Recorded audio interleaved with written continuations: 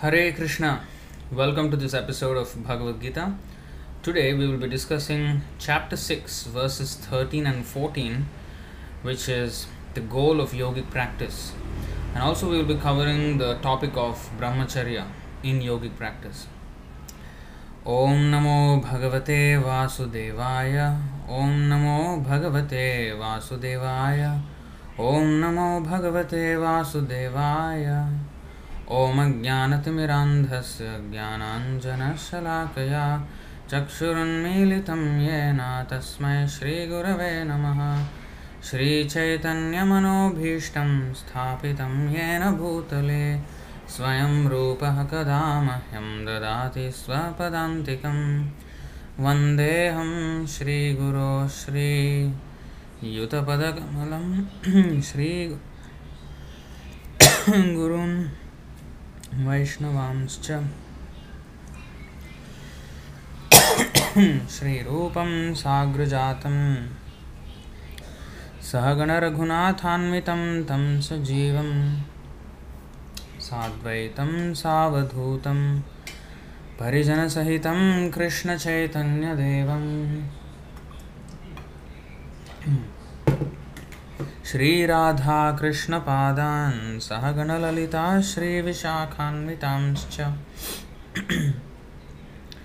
He Krishna Karuna Sindho Dinabandho Jagatpate Gopesha Gopika Kanta Radha Kanta Namostute Tapta Kanchana Gaurangi Radhe Vrindavaneshwari Vrishabhanu Sute Devi Pranamami Haripriye Vanchakalpatarubhyascha kripa sindhubhya eva cha patitanam pavanebhyo vaishnavebhyo namo namaha Namo Om Vishnupadaya Krishna Presthaya Bhutale Srimate Bhaktivedanta Swaminiti Namine Namaste Saraswati Deve Gauravani Pracharine Nirvishesha Sunyavadi Paschatya Deshatarine Jai Shri Krishna Chaitanya Prabhu Nityananda Shri Advaita Gadadhara Shri Vasadi Gaura Bhakta Vrinda Hare Krishna Krishna Krishna Hare Hare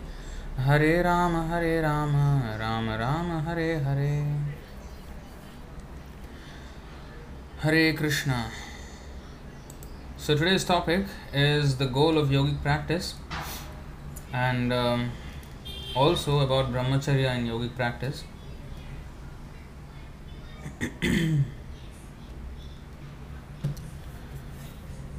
Chapter 6, text 13 and 14. Yeah.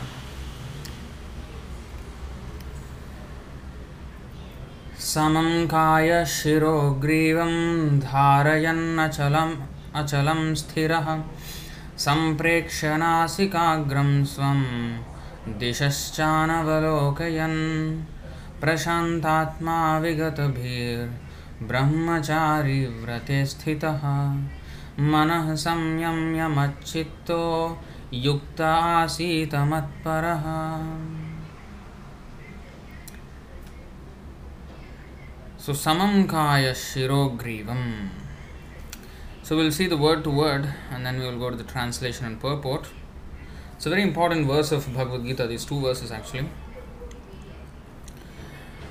Samam, straight, kaya, body, shiraha, head, grivam, and neck, dharayan, holding, achalam, unmoving, sthiraha, still, sampreksha, looking, nasika, of the nose, agram, at the tip, Swam, own, disha, on all sides, cha, also, anavalokayan, not looking, prashanta, unagitated, atma, mind, vigata bhihim, devoid of fear, brahmachari vrate, in the vow of celibacy, sthitaha, situated, manaha, mind, samyamya, completely subduing, mat, upon me, Krishna, chittaha, concentrating the mind, yuktaha, the actual yogi, asita, should sit, mat, me, paraha, the ultimate goal. Translation and purport by His Divine Grace A.C. Bhaktivedanta Swami Srila Prabhupada Ki Jai. Translation: one should hold one's body, neck and head erect in a straight line and stare steadily at the tip of the nose. Thus, with an unagitated, subdued mind, devoid of fear, completely free from sex life, one should meditate upon me within the heart and make me the ultimate goal of life.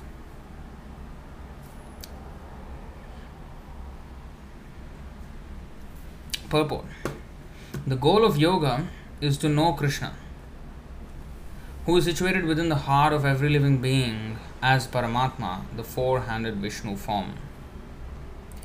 The yoga process is practiced in order to discover and see this localized form of Vishnu and not for any other purpose.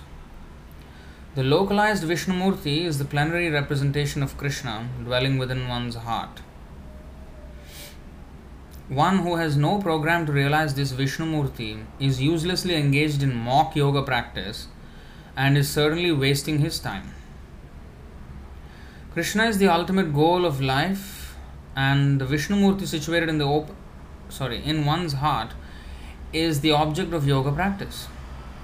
To realize this Vishnumurti within the heart, one has to observe complete abstinence from sex life. Therefore, one has to leave home and live alone in a secluded place, remaining seated as mentioned above. One cannot enjoy sex life daily at home or elsewhere and attend a so-called yoga class and thus become a yogi. One has to practice controlling the mind and avoiding all kinds of sense gratification, of which sex life is the chief.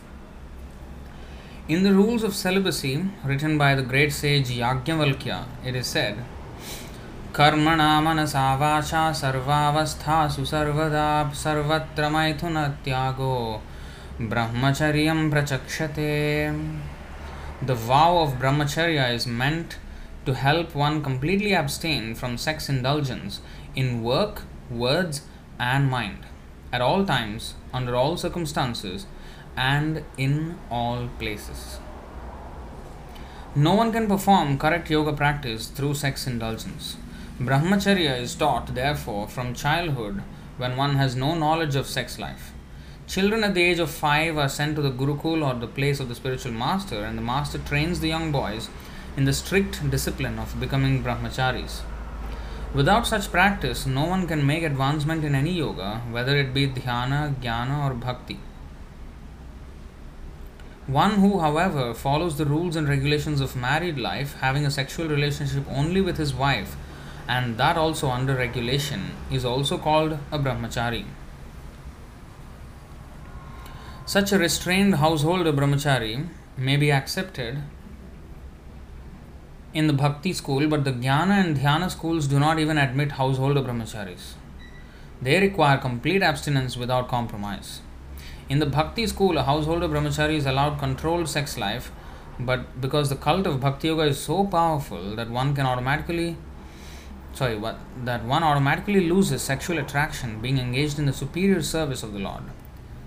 In the Bhagavad Gita 2.59 it is said, Vishaya vinivartante niraharasya dehinah rasavarjam rasopyasya param drishtva nivartate. Whereas others are forced to restrain themselves from sense gratification, a devotee of the Lord automatically refrains because of superior taste. Other than the devotee, no one has any information of that superior taste. Vigata bhihim. One cannot be fearless unless one is fully in Krishna consciousness. A conditioned soul is fearful due to his perverted memory, his forgetfulness of his eternal relationship with Krishna. The Bhagavatam 11.2.37 says, Bhayam dvitiya bhiniveshatasya ishadapetasya viparyayo smriti. Krishna consciousness is the only basis for fearlessness. Therefore, perfect practice is possible for a person who is Krishna conscious. And since the ultimate goal of yoga practice is to see the Lord within, a Krishna conscious person is already the best of all yogis. The principles of the yoga system mentioned herein are different from those of the popular so-called yoga societies. So there's a lot to unpack. in this verse. Samam kaya shirogrivam.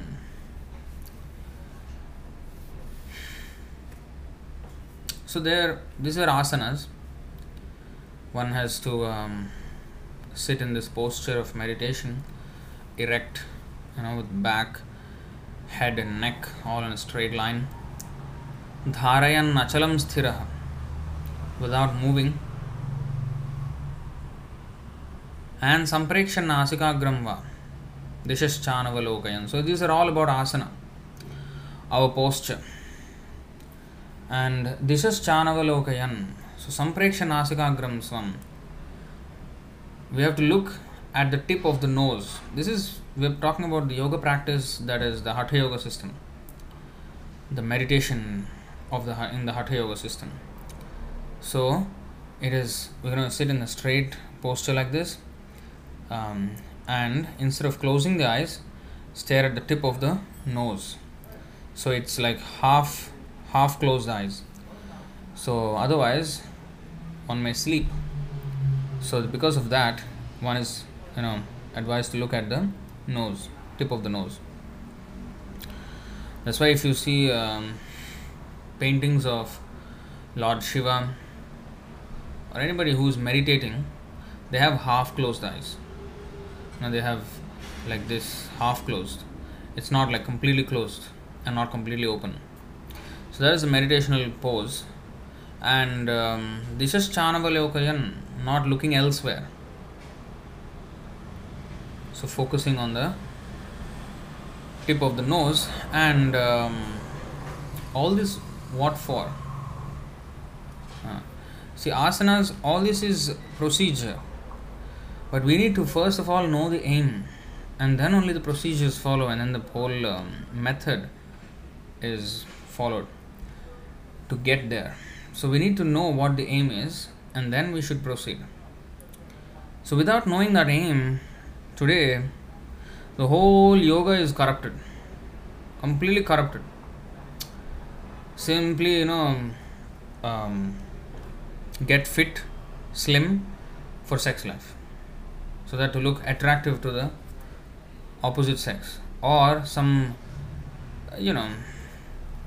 when you stop thinking about nonsense in the head, of course it feels a little better. So they ask you to stop all thoughts, just focus on the breath, So this is, but you see, the thing is, they can't sustain it. These yogic practitioners, they can't sustain it. They will do it for 20 minutes, half an hour, 1 hour. That's it. Nobody even lasts that long.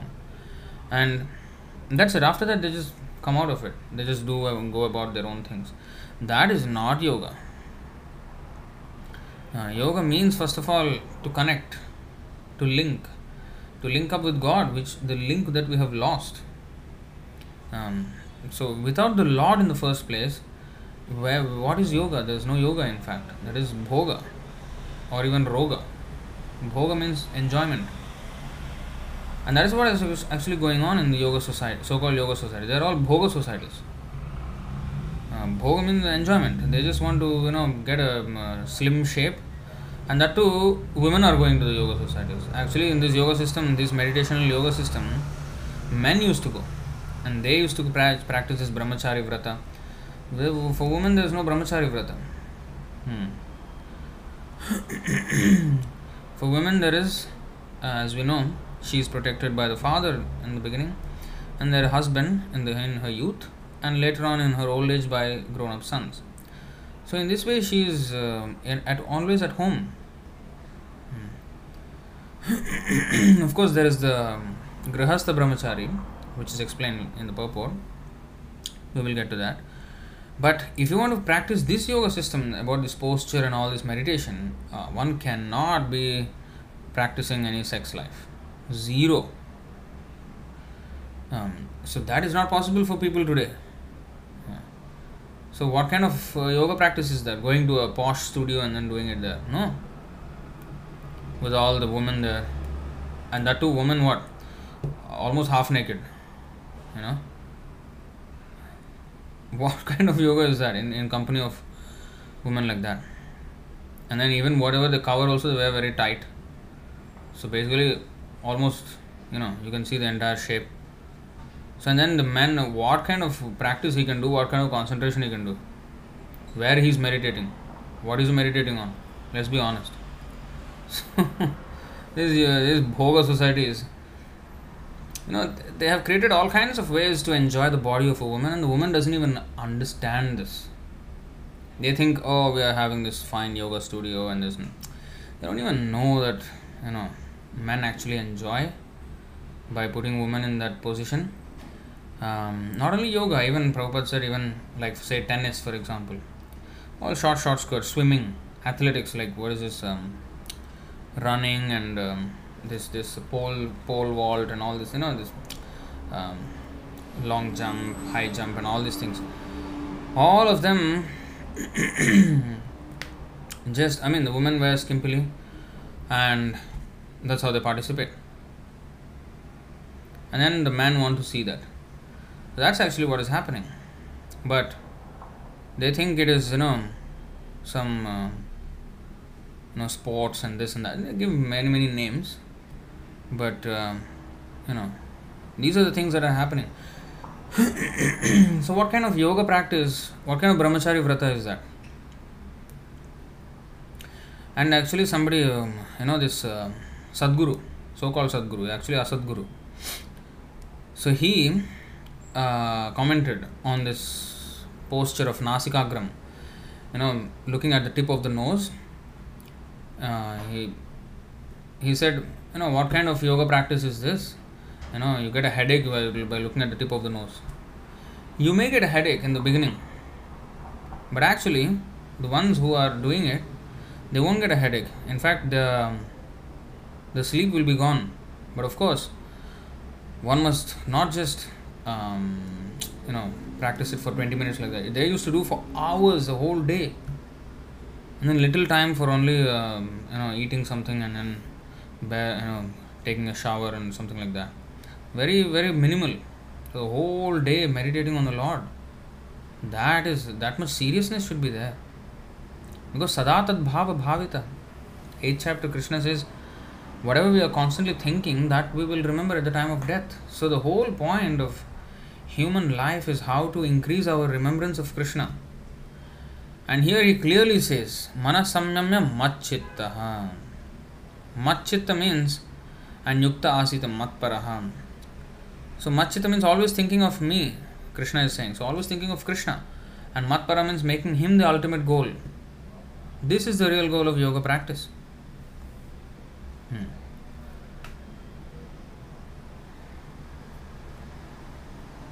So of course this so-called Asadguru, he was making fun of the Nasikagram. That, what is this staring at the tip of the nose? But this is actually a process. Not to be laughed at. People used to do. Maybe he cannot do. And he is, doing this program, Adi Yogi, Shiva, this, that. But he doesn't know that, Shiva's meditation pose is not simply closed eyes. Half closed eyes. And he is doing that. Nasikagram. Sampreksha Nasikagram. But then this so-called fellow is making fun of him. So, anyway, it can't be done in this Kali Yuga. That does not mean make fun of it, but it's just that our position is like that. And Chaitanya Mahaprabhu's mercy is that we don't need that kind of process also. We can just become Krishna conscious and everything can be done by chanting.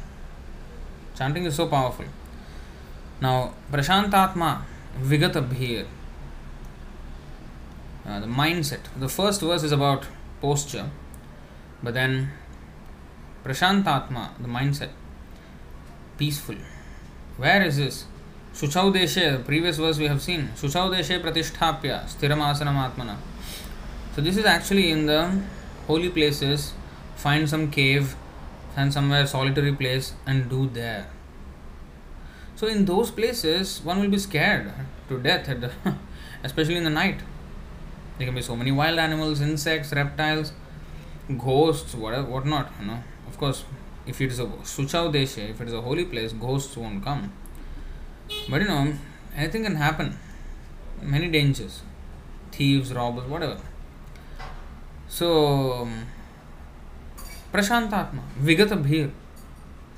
You cannot be fearful, completely fearless. Depending only on Krishna.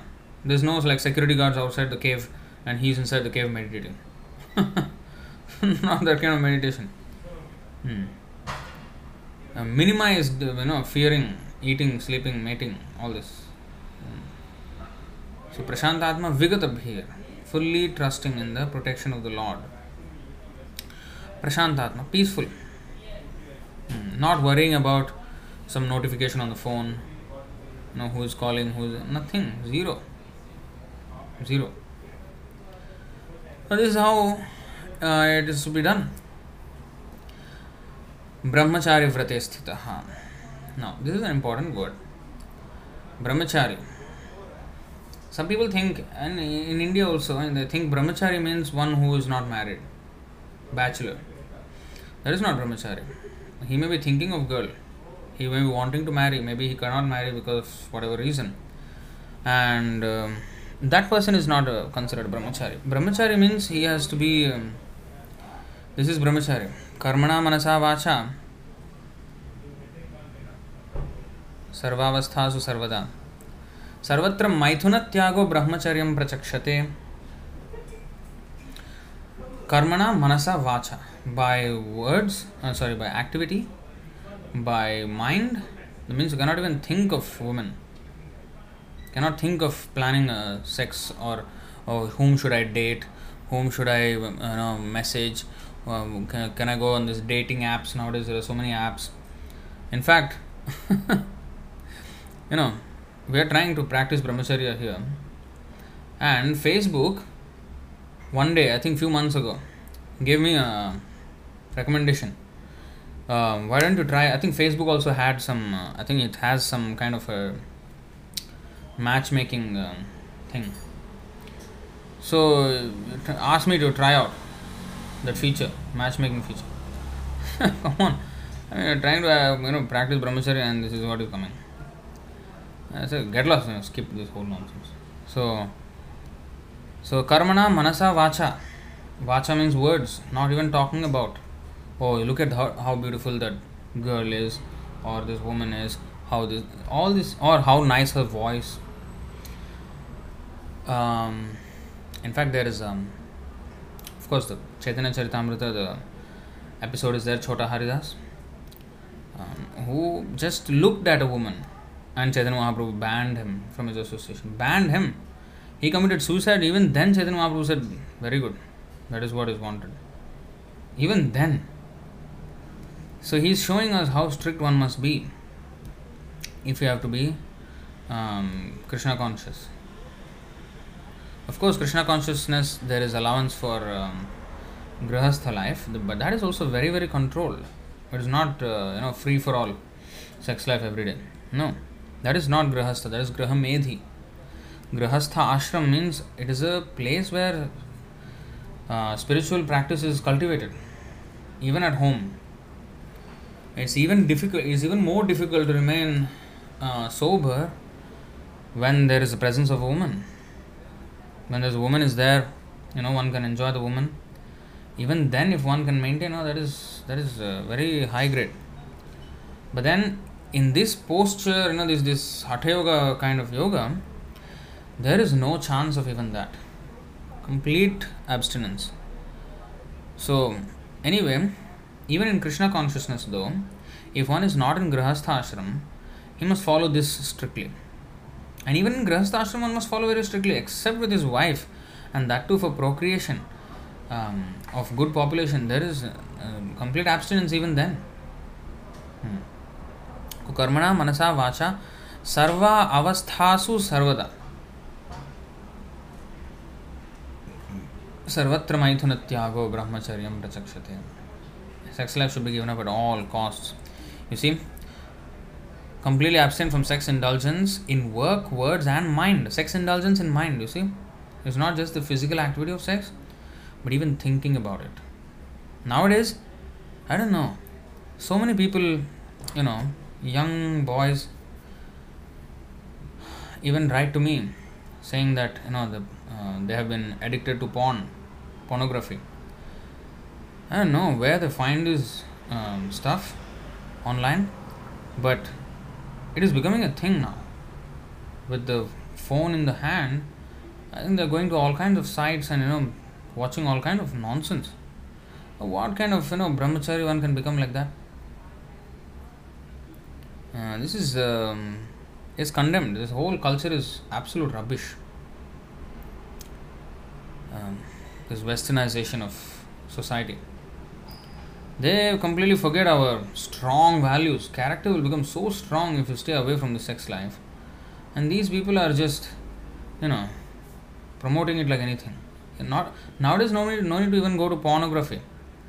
The other day, somebody recommended, shared one video of what kind of, even Bollywood is becoming like that. Hollywood was already like that. Bollywood is also becoming. In fact, it was a joke. And that video says, it was an interview with some lady. And this lady's profession, what is her profession? Professional intimacy coordinator. Professional intimacy coordinator in movies. So, in all these intimate scenes, sexual scenes in the movies, just like in Hollywood when they kiss and have sex and naked and everything, that kind of scenes they want to bring it. I think some of movies already had it. I think already in Bollywood, and she is that post in Bollywood movies. She's saying, "Oh, we have to we have to make them comfortable. They should not be uncomfortable when they're doing these scenes." So I've been trained. In fact, she's trained. It seems she was trained in U.S. There is some institute. Let me see. It's a funny name. Institute of Institute of Professional Intimacy Association, something. Institute of Professional Intimacy. Some absolute rubbish name is there like that. And she went and got trained there. And how to coordinate a sex scene. This is a job. Looking at the people's genitals whole life. And they want to publish these videos, these movies, and then they will complain, oh, there was a rape case, there's a gang rape, there is molestation, come on. You give nonsense, of course the output will be nonsense. You can't just control it at that final point when he has to stop touching, some woman. You feed him whole day and night with this rubbish. And how is he going to expect a saint from that? Not going to happen. So this vow of brahmacharya, karmana manasa vacha sarvavastha. In fact, there is another verse. Let me take that out.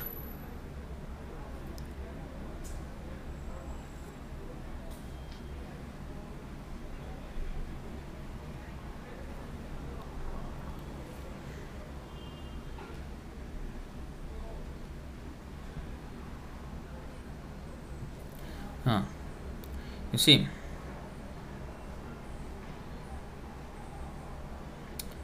I don't know, we can read that. I think let's make it a little bigger. These are the descriptions in the Vedas of brahmacharya, celibacy, which characterize the beginning of a life dedicated to tapasya. Actually, this verse is there it's actually Sridhar Swami's commentary on the 6.1.12 of Srimad Bhagavatam. But in the Bhagavatam 6.1.12 purport, this is not quoted, but this is quoted in a book called The Matchless Gift.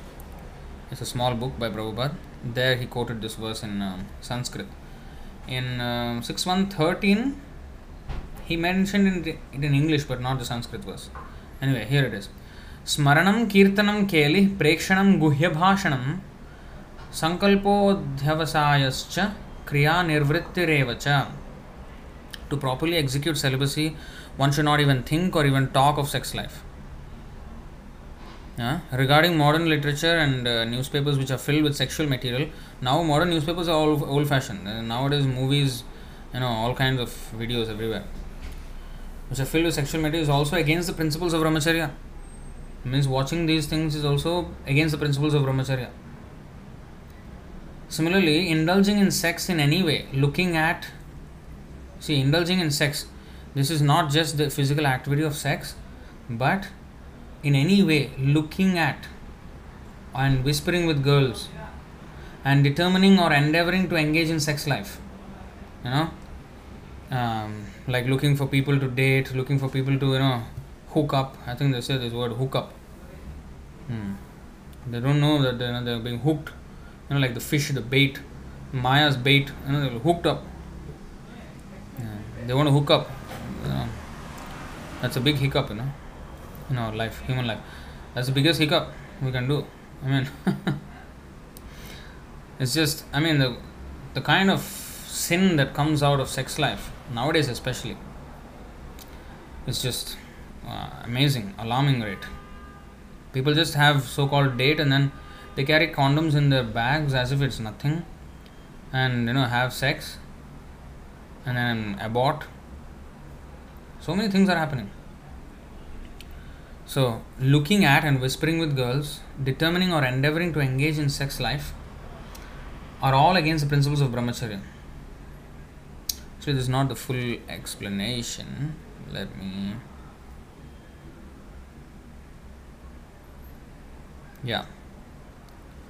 is the full explanation. 8 aspects of brahmacharya. Okay? Smaranam kirtanam kele, prekshanam guhya bhashanam, sankalpodhyavasayascha, kriya nirvrittirevacha. One should not think about women, speak about sex life, dally with women, guhya bhashanam. Oh no, that is not. That is talk intimately with women. Keli. Prekshanam means looking at. Smaranam, thinking. Kirtanam, speak about sex life. Keli. Keli means, I think, women. Yeah. Prekshanam, looking at. Guhya bhashanam, secretly talking or intimately talking. Sankalpo adhyavasayascha, determining, decide to engage in sexual intercourse. Dally with women. Wait. Smaranam kirtanam kelu prekshanam guhya bhashanam sankalpo adhyavasayascha kriya nirvritte. Engage in sex life, endeavor for sex life, decide to engage in sexual intercourse. So all these things are not, allowed. This is very rigorous discipline. Yajnavalkya Smriti. Just like Manusmriti is there, this is one of the Dharma Shastras, Manusmriti. There is Yajnavalkya Smriti also.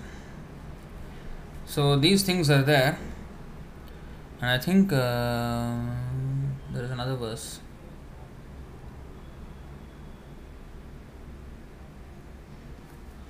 Let me see.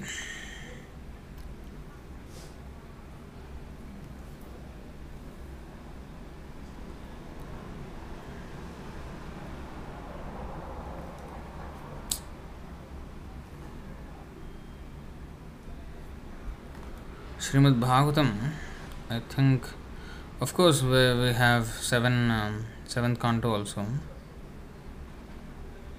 I am looking for another one.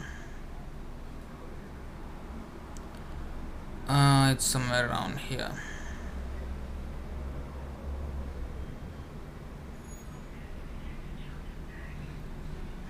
Until the student has completed his Vedic education, he should remain engaged in the ashram of the spiritual master, should remain completely free of material sense gratification, should not break his vow of celibacy. This is one. Let's see this one. One observing the vow of celibate brahmachari life should never pass semen. If the semen by chance spills out by itself, brahmachari should immediately take bath in water, control his breath by pranayam and chant the Gayatri mantra. So these are all Brahma Vrata Dhara Swayam. You see? So these are all there. Cannot even release semen. Then we have 7, 11, 17, 38. A brahmachari desiring to fulfill his material desires should live at home with his family, and a householder who is eager to purify his consciousness should enter the forest, whereas a purified Brahmana should accept the renounced order of life. So,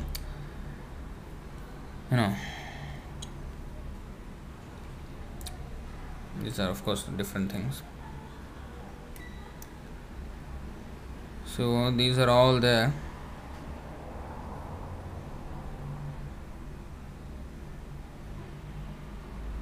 Of course, we have the famous verse which is here also, Brahmachari 7:12:1.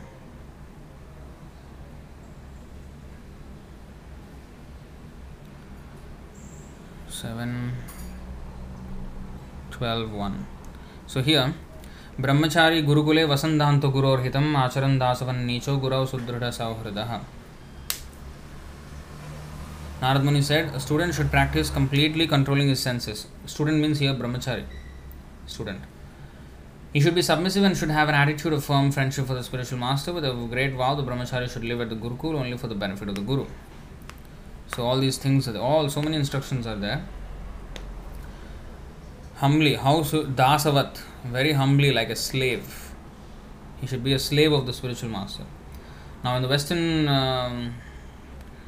understanding, or they think, oh, this is abuse, slave, oh, what is that, slavery?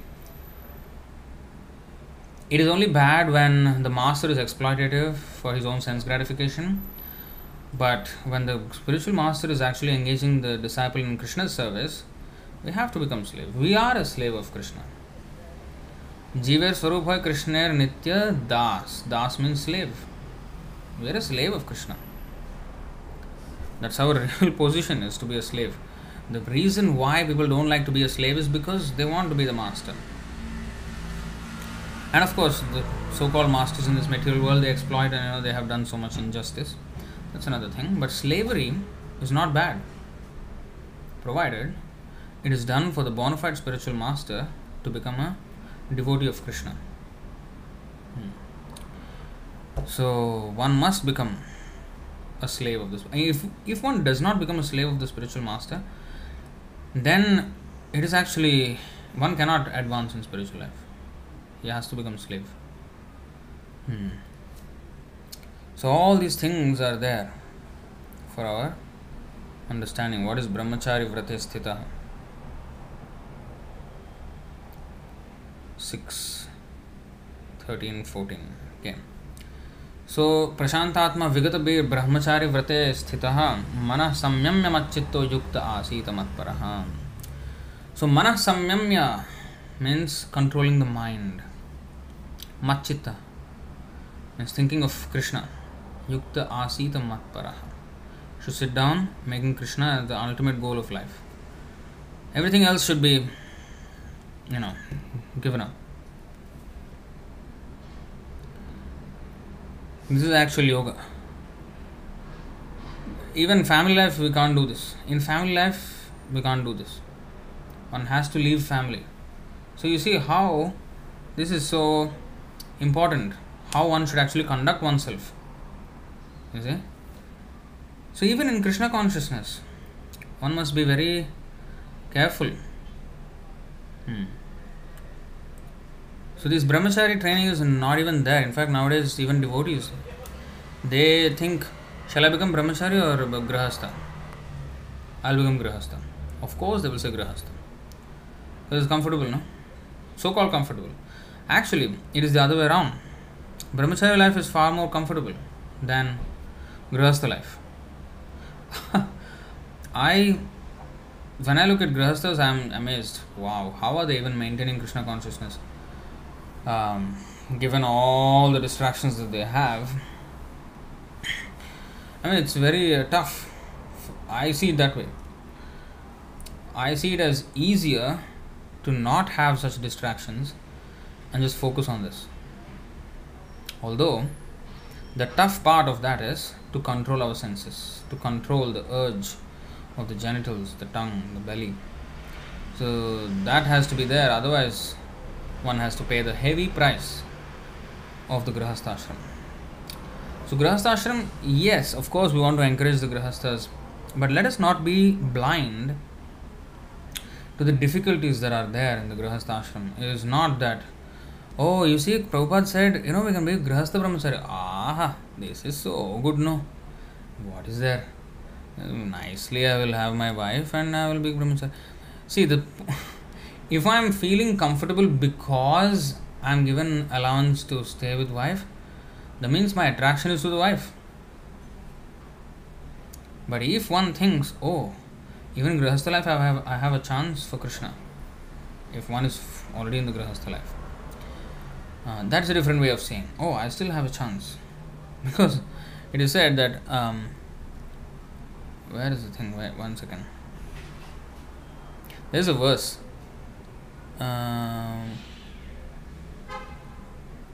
That those who have given up sex life, for them the doors of Vaikuntha are open. What is that number? Can somebody help me if they know? I think it's 4th canto or something.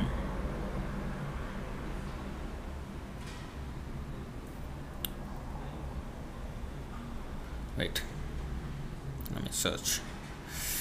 Doors, liberation, open. If I search for this, I don't know.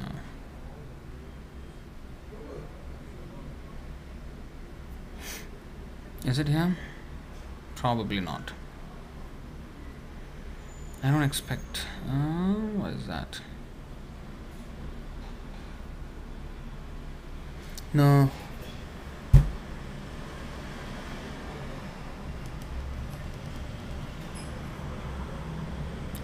Something like brahmacharis. Just hold on. Have patience here. Sorry about that. I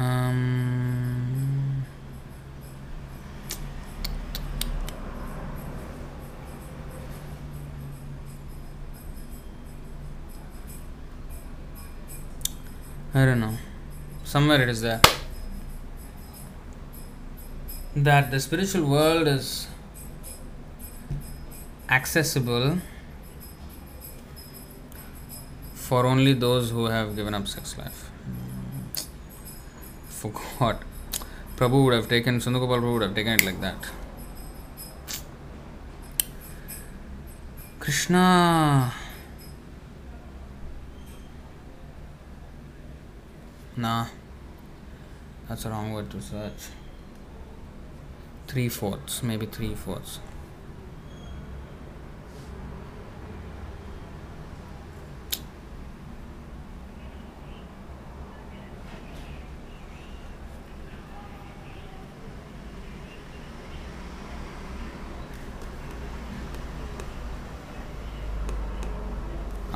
Got it. 2/620. Yes.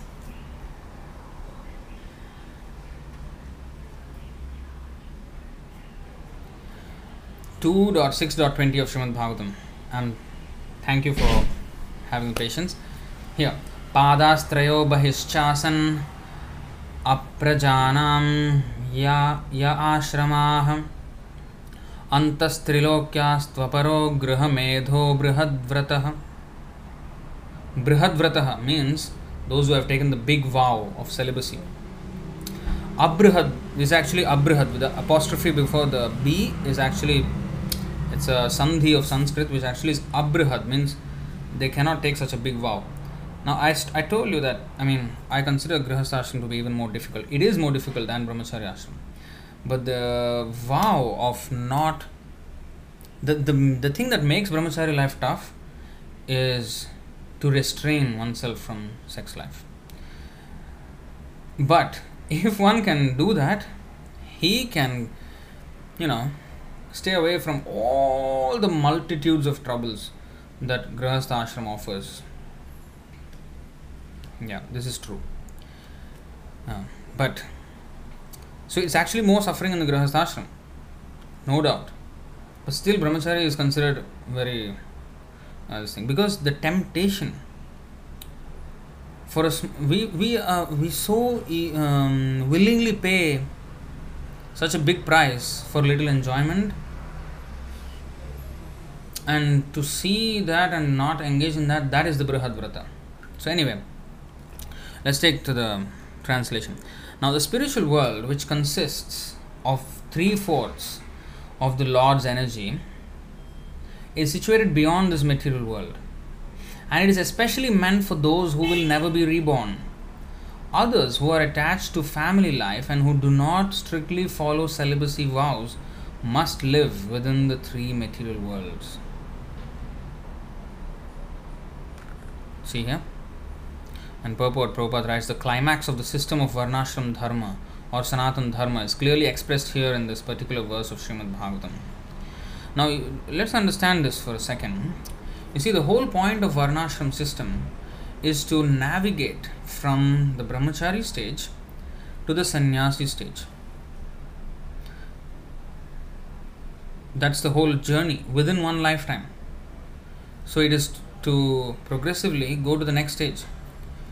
So ultimately one has to come to this, that give up all this sex life.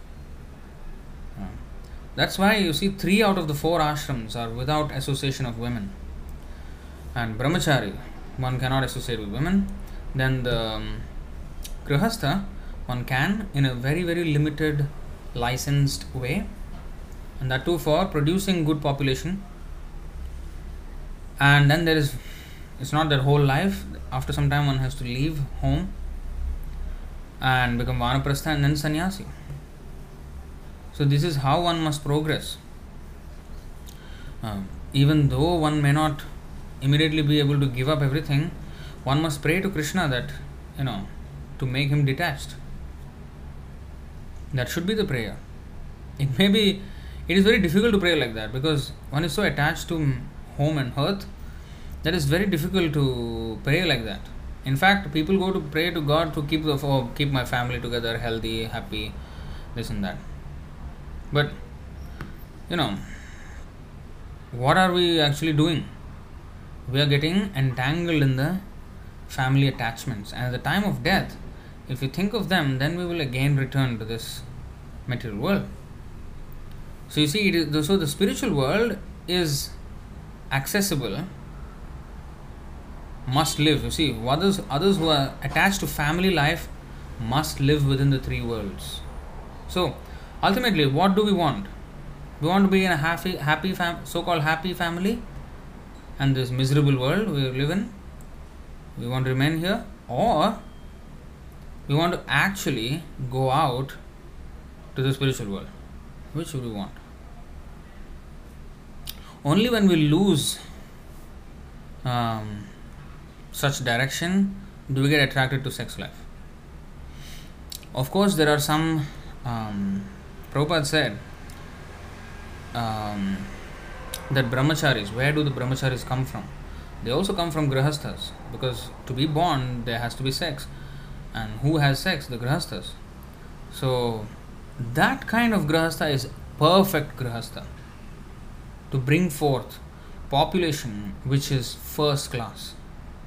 That is the job of the grihasthas. If they can do that, then they are going back. So one who is attached to family life, that is actually, if you see the exact word, griham medha.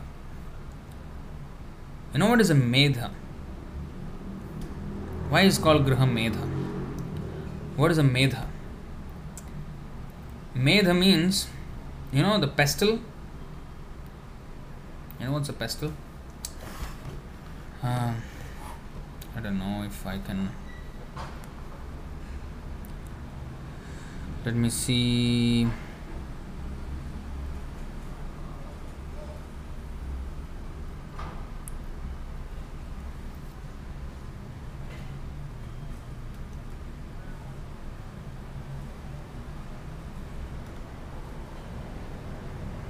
Oh, this is a pestle? No, not this. There's a bigger kind of pestle. This is not the one I was looking for. What is it called?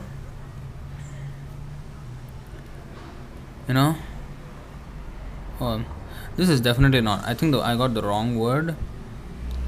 It's actually it's like a grinding mortar. But you know what? It's a pestle actually, but it's a big pestle. It's also used for grinding. But the ox, okay, it's basically like this. Okay, a simple thing.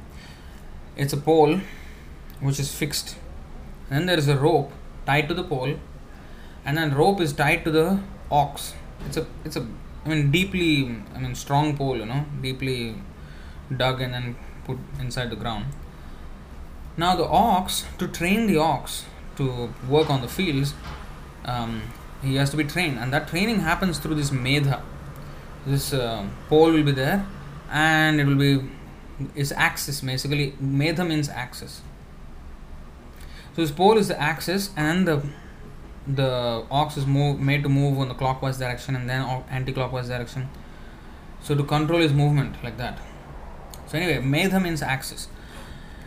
So everything revolves around the axis. So griha medha means his whole focus is the home. Now you may ask, now Prabhupada explains this even more clearly. He gets into absolute naked detail without any euphemism covering it. What is that? So Prabhupada says, okay, home means, a roof on the head, walls, 4 walls. Is that a home? No, that is not a griha. Griha means especially wife, because brahmachari may also stay in a temple or in a hut. That is also a kind of a shelter. That's a griha. But it's not technically a griha unless there is a wife, unless there is a family unit. So griha medha means the axis of everything. The whole world is moving because of sex life. The whole world is moving because the material world is moving because of sex life.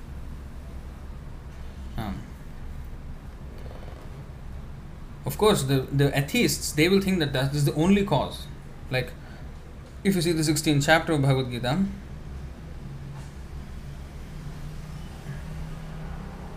asatyam apratishtamte jagadahuranishwaram aparaspara sambhutam kimanyat kamahaitukam.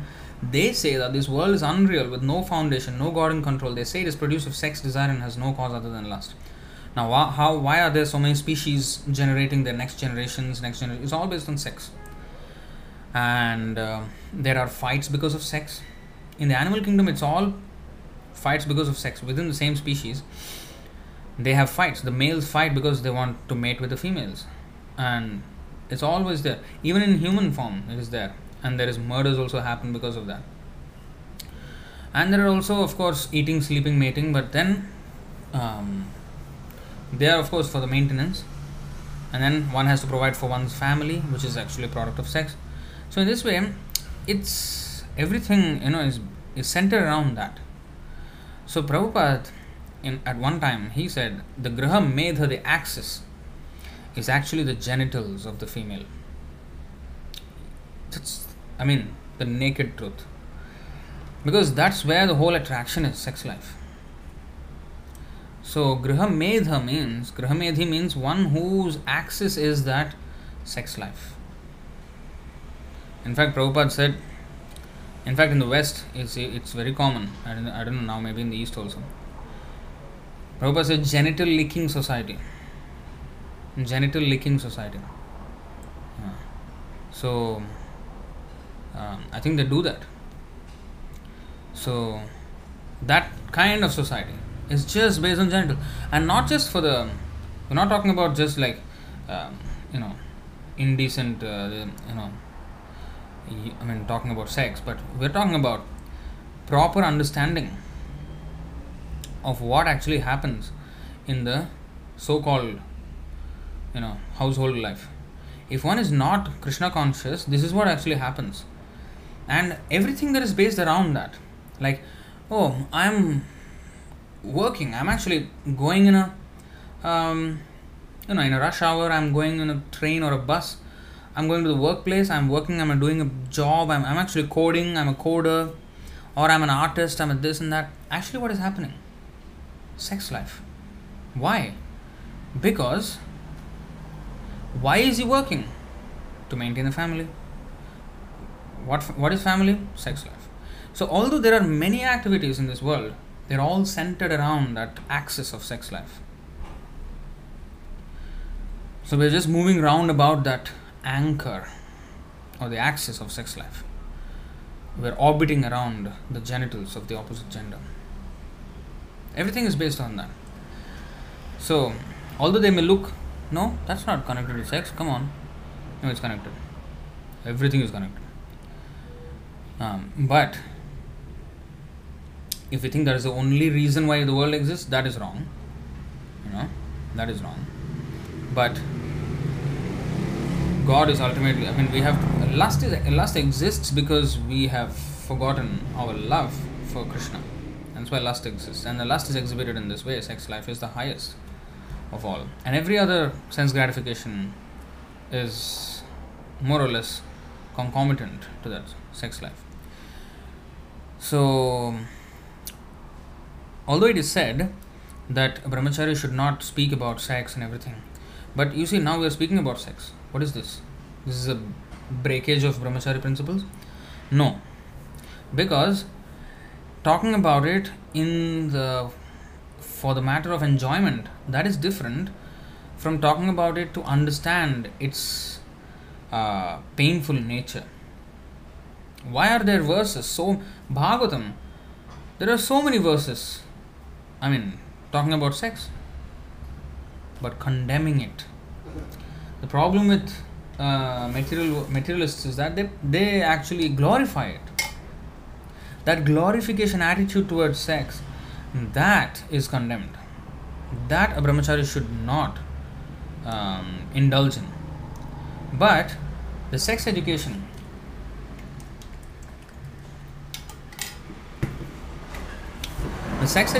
today's sex education, safe sex, what is that? Use condoms. The contraception should not be put for the genitals. It should be put in the brain, in the head, in the heart, in the mind, intelligence. That's where the contraceptive should be put. That's where the controlling should be there. It's not at the genitals, where one is using contraceptives to control pregnancy.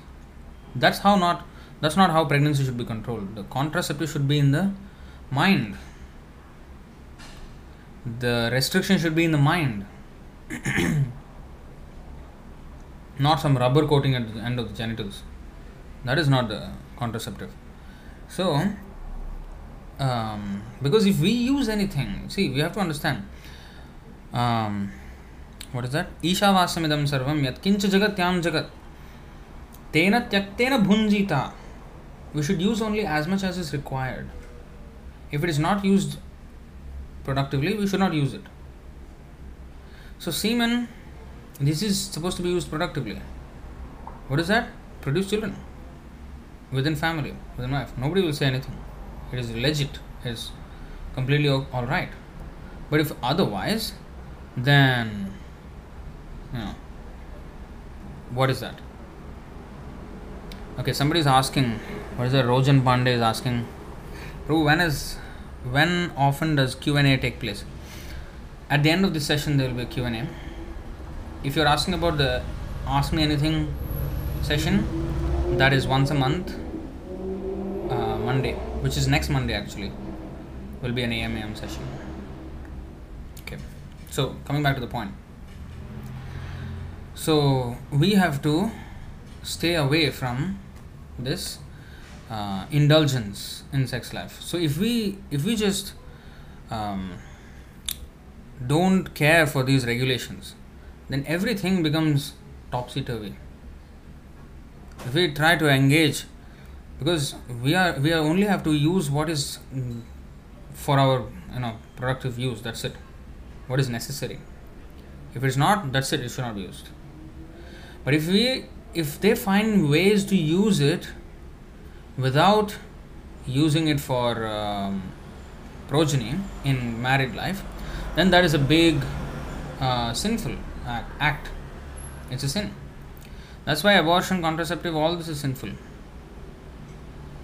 It's if one wants to have sex, then do it with full responsibility. Nobody will say anything. You can produce, one can produce hundreds of children. Of course, if one can take responsibility for that. And You see what is happening. I'm actually going to make a video about abortion on my YouTube channel. I haven't got time to. I actually shot for it, but then I want to retake the whole thing, do a complete retake of the whole episode. A particular journalist came up with this video and explaining. So she said, "Oh, women should be given right to abort," and then one of the reasons is that, many reasons she gave, all rubbish. But anyway, we will attack that when as soon as possible. But then she said, sometimes the woman just can't handle it. Financially it's not possible, or mentally she's not there. Then the answer is, then don't have sex. If one has it, then one has to cater to the new soul that has entered the womb. Otherwise, that is killing. You don't understand this. So anyway, we're going to do a whole video on that. But all these problems come because they cannot control their lust. That's why Krishna says, what did he say? Who's the enemy? Lust. Arjuna asked that question. If we have to give up, if we have to progress in spiritual life, we have to give up this sense gratification mode. So now you see this question here. Arjuna vacha athakena prayuktoyam papam charati purushah anichanna vivarshnaya baladiva niyojitah. Arjuna said, O descendant of Vrishni, by what is one impelled to sinful acts, even unwillingly, as if engaged by force? Shri Bhagavan vacha Kama esha krodha esha rajoguna samudbhavaha mahashano mahapapma vidhyenam meha vairinam. The Supreme Personality of Godhead said, it is lust only, Arjuna, which is born of contact with the material mode of passion and later transformed into wrath, and which is the all-devouring sinful enemy of this world. So what is the enemy? Lust. Mahapapma is just like, not just small papma, mahapapma. The sinful activities that come from sex life is just, unimaginable. So, sometimes, even if one does honestly, sex and children are produced, maybe he cannot maintain them, and then he will take to dangerous means, maybe even stealing or murdering or, doing anything to get money to maintain, things can go in very, very wrong ways just because of sex life. Or for the sake of a woman, 2 men will fight or 3 men will fight and then one will win and others will be killed, or anything can happen. There are so many things that can go wrong. And okay, even if it doesn't go to that extreme, those who are after this, in fact, let me show you that verse. It is such a painful experience going through relationship, trying to maintain it, trying to tolerate it, or when there's a breakup, there's another huge mental trauma for many people. It's it's just horrible. Okay, let's see this. This is the word.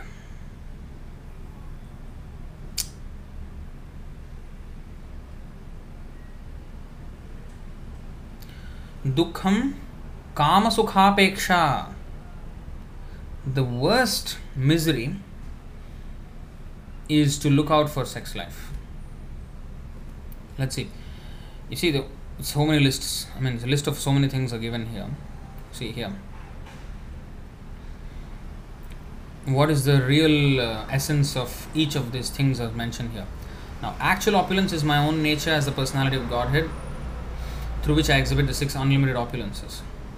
Supreme gain in life, the superlative degree in everything, best of this, worst of that, best of this, worst of that, so like that, most of this, least of that, something. All this is a list of many of those things. Okay, the supreme gain, the best gain in life is devotional service to me. Actual education is nullifying the false perception of the duality within the soul. Real modesty is to be disgusted with improper activities. And beauty is to possess good qualities such as detachment. Detachment is a real beauty. Now, real happiness is to transcend material happiness and unhappiness. Real misery is to be implicated in searching for sex pleasure. Can we hold on there for a second?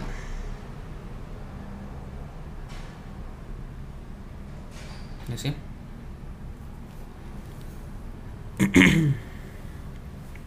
Real misery is to be implicated in searching for sex pleasure. Although sex is so-called the highest adhirasa, the highest happiness, but searching for it is the worst misery. One will go through so much breakups and depression and this and that. So many things are happening. I mean, nowadays it's so common. People are going through these things. It's a miserable condition, and that is just trying to get into it.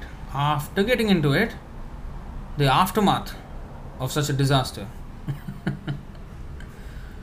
is, again, it has a long tail. The tail is very long.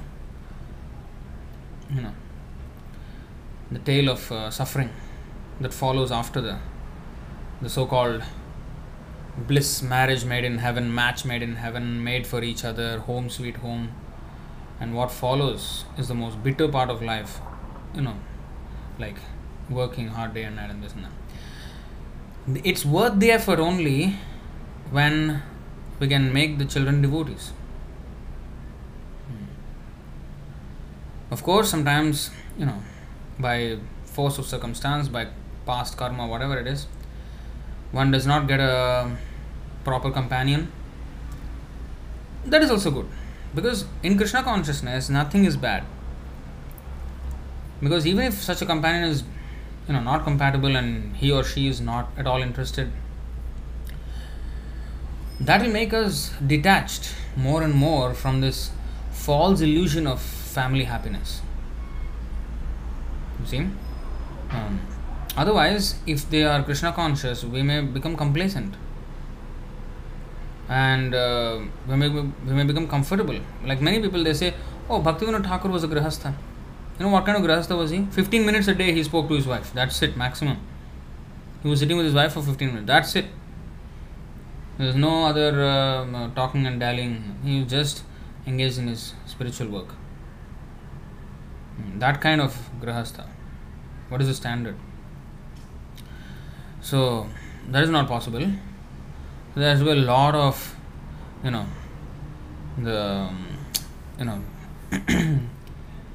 effort needs to be put to convince or keep the other party in the relationship, going in spiritual life. So in this way, there is so much effort that's to be. That effort is fine. That is good, but provided they can become devotees.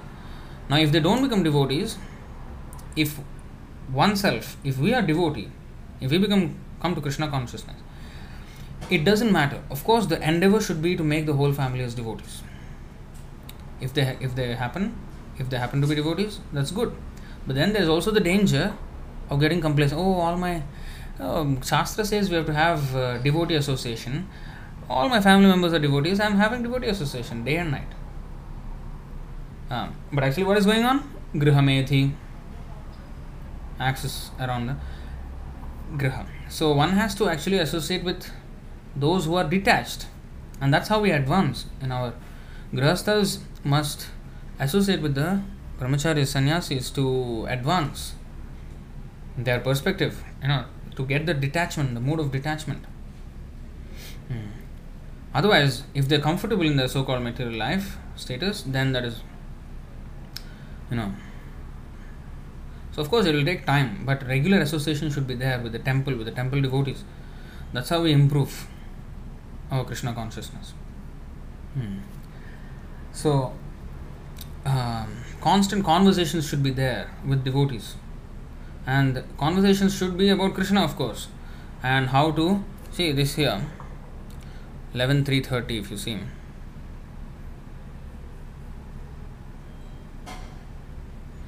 Parasparanukatanam pavanam bhagavadyasha mithoratir mithastушtir nivrittir mitha atmanaha. One should learn how to associate with devotees of the Lord by gathering with them to chant the glories of the Lord. This process is most purifying. As devotees thus develop their loving friendship, they feel mutual happiness and satisfaction. And by thus encouraging one another, they are able to give up material sense gratification, which is the cause of all suffering. This material sense gratification is very, very prominent in family life. Even when one wants to be a grihastha and not a grihamedhi, even then it is very difficult. One can only be a grihastha if he associates with the renounced devotees. If he does not do that, it's almost impossible. Unless one is of the stature of Bhaktivinoda Thakur, it is impossible to become detached. One must encourage one another to give up material sense gratification. That is what happens in the association of devotees. Prabhupada wanted grihasthas to stay near the temple, and morning and evening every single day one must visit the temple and associate with the devotees. And morning and evening classes every single day. That is the real standard. Then only they will keep their spiritual life intact. Otherwise, if once in a week, once in a month, once a year, going for festivals, this is not, we forget it. There's no way one is going to be liberated from that condition. Absolutely no way. I can give it in writing. It's already said. I showed you the verse. One who is attached to family life will remain within these three worlds. There's no way he is going to go out. The only way one can go out is to associate with the devotees. Constant association. Associate means, Prabhu, I am hearing once a week class. Good, Prabhu. Very nice class, Prabhu. I'll see you next week. This is this is not the program. That way it is very, very weak. One has to recharge, not just recharge to 100%. Many people talk about this, devotees, I want to recharge my spiritual battery. I want to, when I come Sunday program, I associate with devotees, it's all charged up here at the class, yes, fired up. I want to be Krishna conscious and I'm going to liberate myself from this material world. That's it. Monday comes, boss says, Ray, submit the project now. Deadline. You already passed the deadline. What are you doing? Then tension starts and this and that and completely gone. By the end of Thursday, one is just exhausted spiritually, struggling to finish his rounds in the night. And Sunday comes, okay, I recharge my batteries. So, what is happening here? We're trying to recharge, just keeping up to the 100%. No. What is the 100%? What is the capacity of your battery? 300 milliampere hours, mAh, or 600 milliampere hours, or 6,000 or 10,000 or 20,000, 50,000. What is the capacity of the battery? What is the 100% you want to reach? Are you satisfied with that 100%? The battery must increase.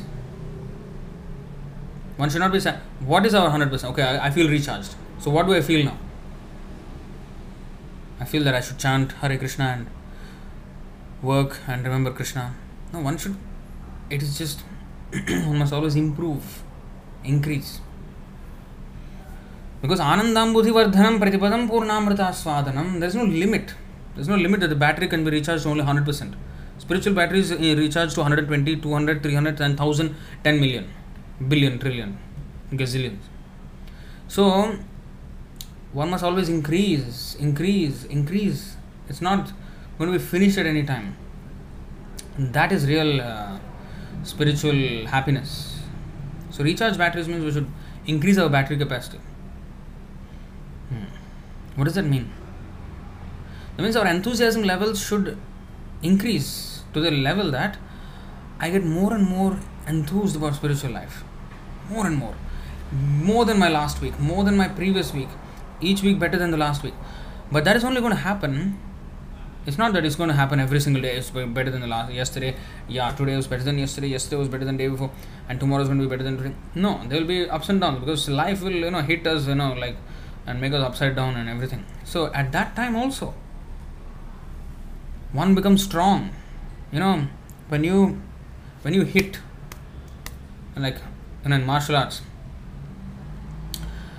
in Kung Fu or many martial arts, one hits the hard surface, like wall or something like that. Hit. It's actually, it's not hard hitting in the beginning at least. hitting, just getting into the rhythm, and hit, and then conditioning this knuckles here. So what happens after that is calluses form. Calluses means they are actually very micro fractures, but then that actually makes the bones harder and harder and harder and harder and harder. So usually when you punch something, our hand gets hurt. Right? But if the hand is seasoned with proper training, if punch, the hand won't hurt. It takes much bigger impact for the hand to hurt.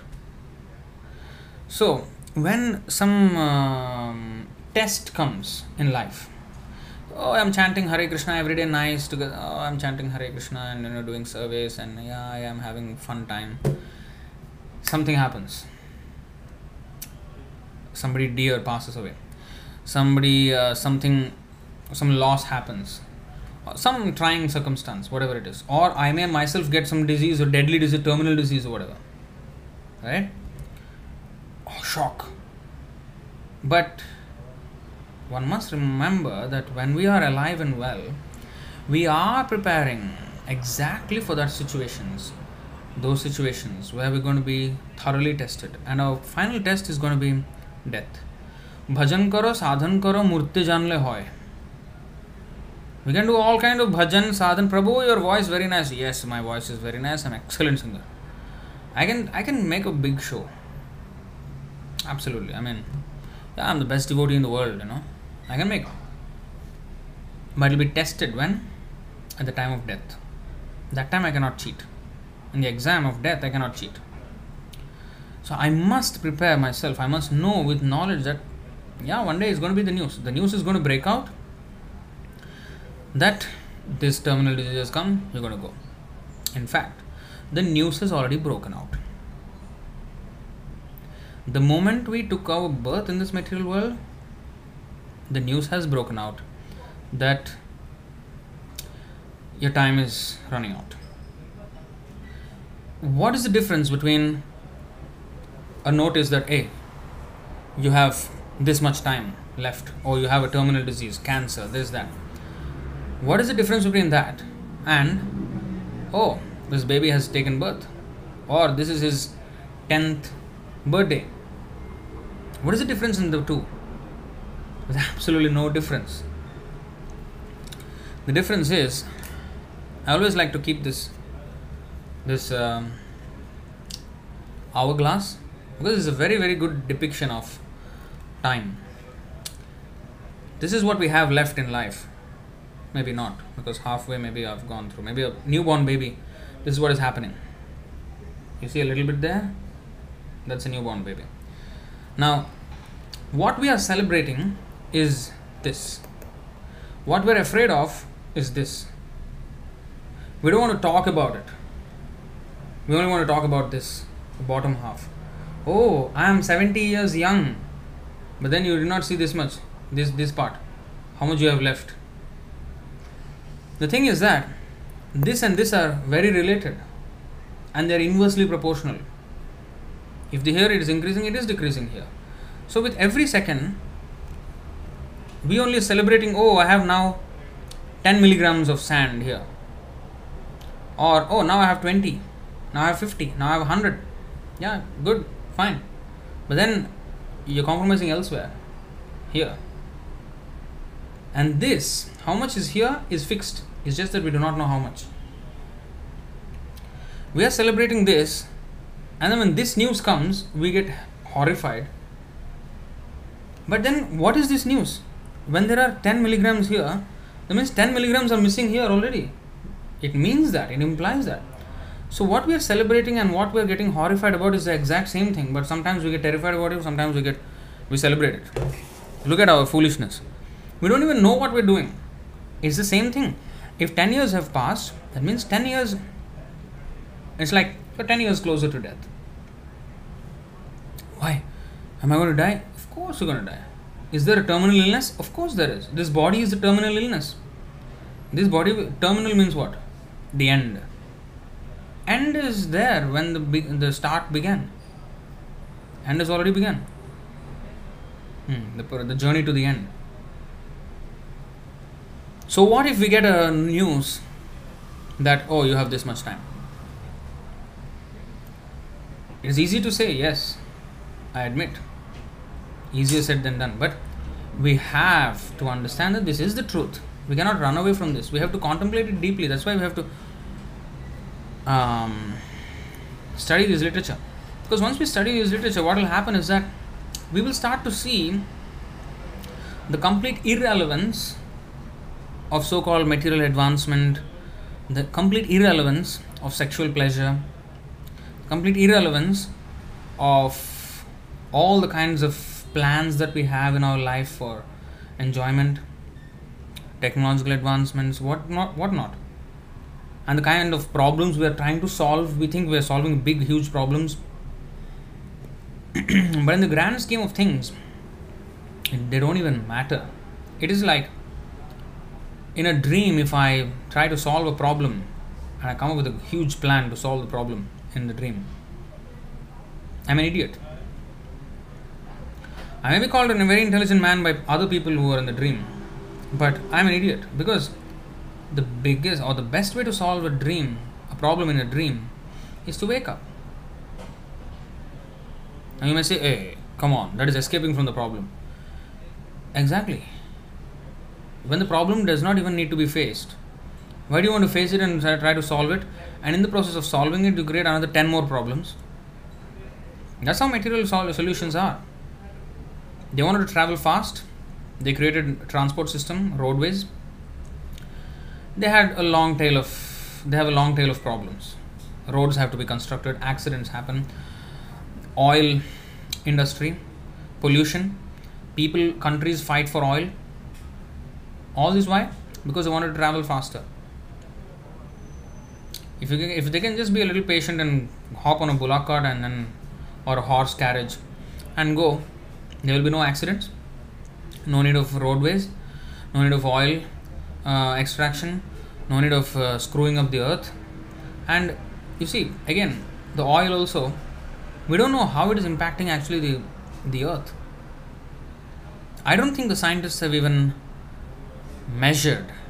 They've only measured maybe that, okay, fossil fuels are going to be disappearing in about 100 years, 50, 100 years, whatever. But that is not the real problem. The real problem is, why are the fossil fuels even there? They are there for a reason. Everything is there for a reason. Now, this is my speculation though, but this can be a very good reason. Actually, Sundar Prabhu was telling about this many years ago. We had a discussion about this and all that. So, you see, the oil is actually a lubricant. Now, tectonic plates are there. There are so many moving parts within the earth. And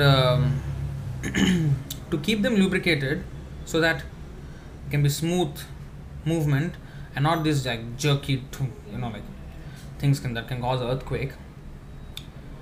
Probably they're there for that. I don't know how much research has been done in that direction. See, everything has a reason why they exist. We are not able to connect the dots yet, maybe the modern scientists.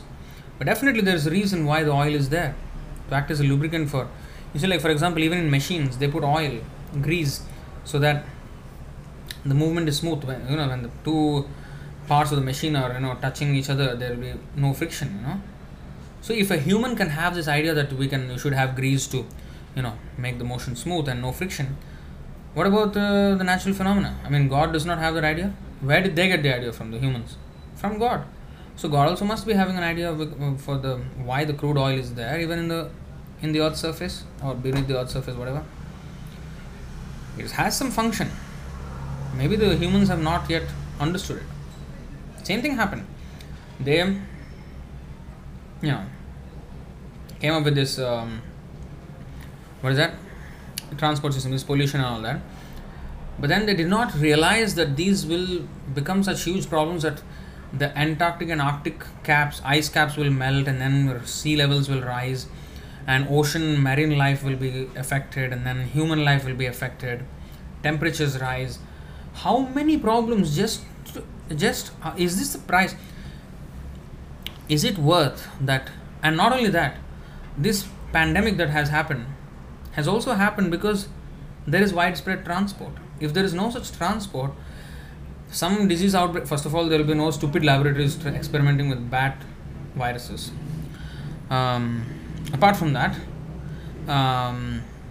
we can even if some outbreak happens, even naturally or whatever, it will not spread to the whole world because there is no transport, and everybody can eat their seasonal fruits and whatever it is, vegetables, and live healthy lives and focus their thing on self-realization. The modern society, they think, oh, traveling is very important. Traveling is only important for one thing, for preaching. Others, there's no use for traveling. It's just complete nonsense, this traveling.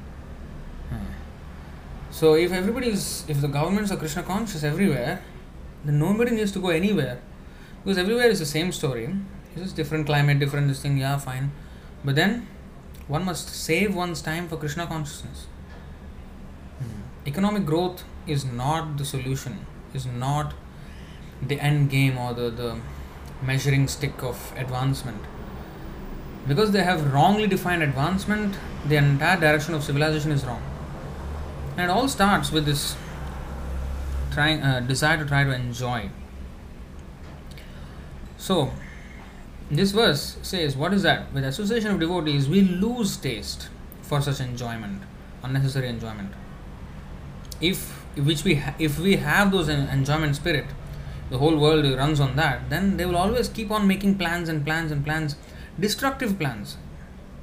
In the long run, they will be very destructive. And more importantly than anything else, time is being wasted. Valuable time is being wasted in materialistic activities. And that's why such a materialist is called Kripana or a miser. Who is a miser? A miser is a person who does not spend his money. He has a lot of wealth, but he does not spend it. So he basically lives like a poor man who has no money. So what is the use of his having money? Similarly, we have this human body, which is a great asset. It's a great wealth, a treasure. But if we don't use it for our betterment, then what is the use of having a human body? It's as good as animal body. Animal body is like the poor man. Human body is like the rich man. Not body, the person who has the human body is like the rich man.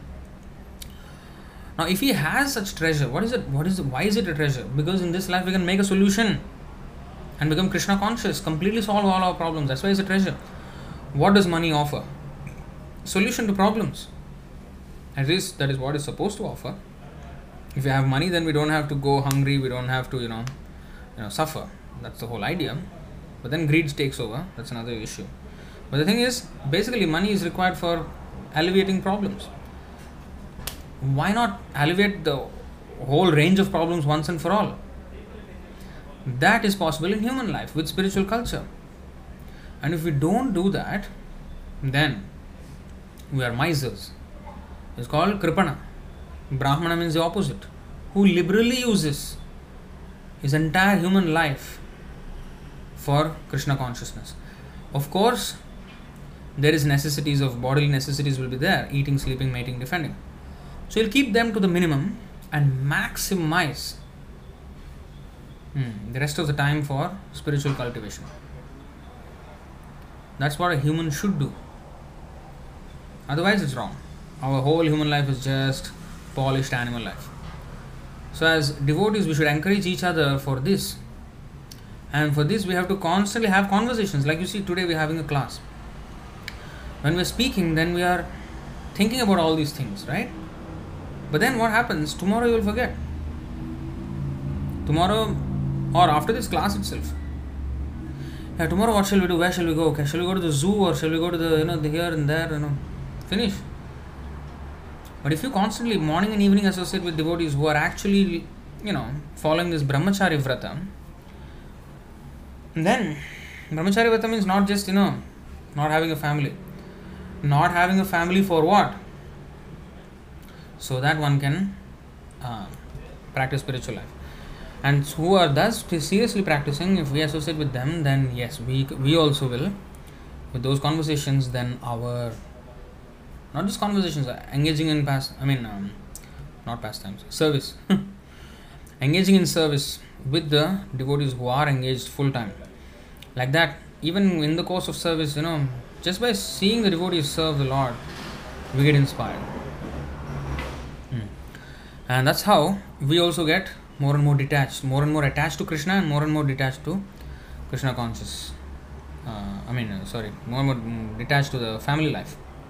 Attached to Krishna, detached from family life. So this is the whole idea. So this Brahmachari Vrata Sthita is very important. And in today's purport, if we see, Prabhupada mentioned that point, that in Krishna consciousness is so powerful that one does not have to remain a complete brahmachari. One can go into grihastha life, provided he is with a proper wife and devotee, and like that, and still maintaining all the principles and focusing on Krishna, and that is only will happen in the association of devotees. So Hare Krishna, this movement, Krishna consciousness movement, is so powerful that even with the association of women in a household of brahmachari, it is said, Prabhupada said here, household of brahmachari, that even then he can, make it, it's not a prerequisite that one cannot have any sex. Even if one has sex, spiritual life is so powerful that eventually, not even eventually, even like for example, Bhaktivinoda Thakur, he produced so many children, I think 10 children, maybe 11, 12. But he was perfectly Krishna conscious. In fact, all of them were devotees, different grades, but Bhaktisiddhanta Saraswati Thakur was a shining example. And he was Uttamadhikari. And he prayed to Krishna, please give me a son who will preach this Krishna consciousness with such force that is unstoppable. So, he got Bhaktisiddhanta Saraswati Thakur after that. So, it is to fulfill the desire of the Lord. It is to fulfill. If one can pray like that and bring forth population of that caliber and standard, household life is absolutely not condemned. It is in fact glorified. How much Bhaktivinoda Thakur is glorified. So, that kind of household, dharmavriddha kamosme bharatarshapha, Krishna says, sex life which is not against religious principles, that I am. That is a representation of me. So that can be offered to Krishna. That is a huge offering to Krishna, to have one soul preaching Krishna consciousness so vigorously. That is a huge service. So it is never condemned. So some people may say, oh, yeah, Prabhu, why not? I also, some people, people sometimes, take things in a very weird way. When they have materialistic desires, they try to mask it under spiritual Krishna consciousness very well. But, those devotees, they can pick up. Sometimes devotees say, Prabhu, yeah, I want to go into grihastha life, and I want to, have a son like, proper son, like Krishna conscious, and I want to make him brahmachari. You want to make brahmachari? Good. Why? Actually, what is one interested in there? One actually wants to go into family life. See, it's not wrong. I'm not saying it's wrong. But when one is, especially for the boys, for the younger men who are not married, this is for them, especially so, that, if we should not even think, like, karmana manasa vacha sarvavasthasu sarvada. We cannot even think of, I should have a good Krishna conscious wife, and I will have, nice children, and I will not be attached to my children, I will not be attached to my wife, I will send them to Gurukul, I will be Pakka father, and I will be totally detached, and I'm going to make them pure devotees, and they should be like shining examples. And then, in fact, one devotee even was telling me like that, when he was not yet married, now he is married. I don't want to name anybody. He was saying, Prabhu, I am now 25 years old. I want to become sannyasi at 50 years old. Prabhupada said, Panchashordhvam vanam vrajet. At 50 years old, take sannyas. Now I'm 25. Prabhu, I must get married. Now. Prabhu, what is the hurry? No. See, if I marry now, then by 26, I can have hopefully a son. And then, when I become 50, he'll be 24. And if I can have like 2, 3, 4 or whatever, and at least 1, 2, 3 sons or whatever, then my to-be wife will be taken care of, because she must be under grown-up sons. Because, see, if I marry late, suppose if I marry at 35, when I'm 50, my son is, if I have a son, hopefully Krishna willing, if I have a son, he will be only 15 years old. I can't leave my wife at 50. See, I cannot follow the Shastric principles if I don't marry now. Prabhu, I must marry now. So that when I become 50, he will be 24, I will hand over my wife, I will take sannyas. So I asked him, Prabhu, you are so serious about sannyas? Why you get into family life in the first place?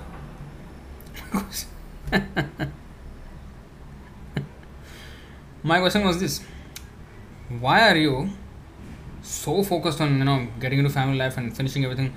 If you're so serious for sannyas at 50 years old, like really serious, like I don't want to miss 50th birthday. I must take sannyas on my 50th birthday. If you're that serious, then why get into the whole this whole, just forget it, na? Remain a brahmachari, wait for 50 years old and become sannyasi. So in the name of all this grand following of Krishna conscious principles of Varnashram system, he just wanted to go to family life. Be honest about it. You wanted to marry, get yourself married. Don't talk about big things. At 50 years old, don't know what the situation is going to be. Where is the guarantee that you're going to live until 50 years old? And maybe the wife will never allow. She will bring you back by the ear, holding by the ear like this, bringing back. Or maybe the wife is not in a good healthy condition and she must be really taken care of in the hospital. I mean, I'm not saying that this should happen, but it can happen. Or maybe the wife passes away and you have to take care of the children. I mean, there are so many situations that can happen. How can we plan 25 years ahead? I mean, let's be realistic for a second. So, it's just a huge cover-up. 25-year plan. I don't think even countries come up with such big plans. Maybe 20 years. Even that are just grey areas. Like, they have some idea of where to expand, but they're not really like concrete plans. Here, concrete plan is going on for sannyas life. when he doesn't need to even get married if he wants to. If he wants, he can stay away from marriage. When he has not even gotten into the problem, he is talking about a situation where he will be out of the problem and how he should take sannyas. So, we should be just honest. If one wants to get married by all means. I don't say no. But don't mask it in the different. See, devotees can make it out. When it was a hilarious episode, I was just laughing my head off at that time. But but as far as possible, especially for the younger men, don't even think about these things.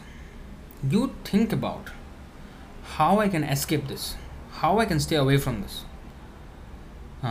Think about that and how much service I can be engaging in. No, Prabhu, I cannot engage in much service because I need a personal assistant, Prabhu. I need a wife who can assist me. Little does he know that after marriage, he will become the personal assistant of his wife. I'm telling you, once she becomes pregnant, he will become her assistant.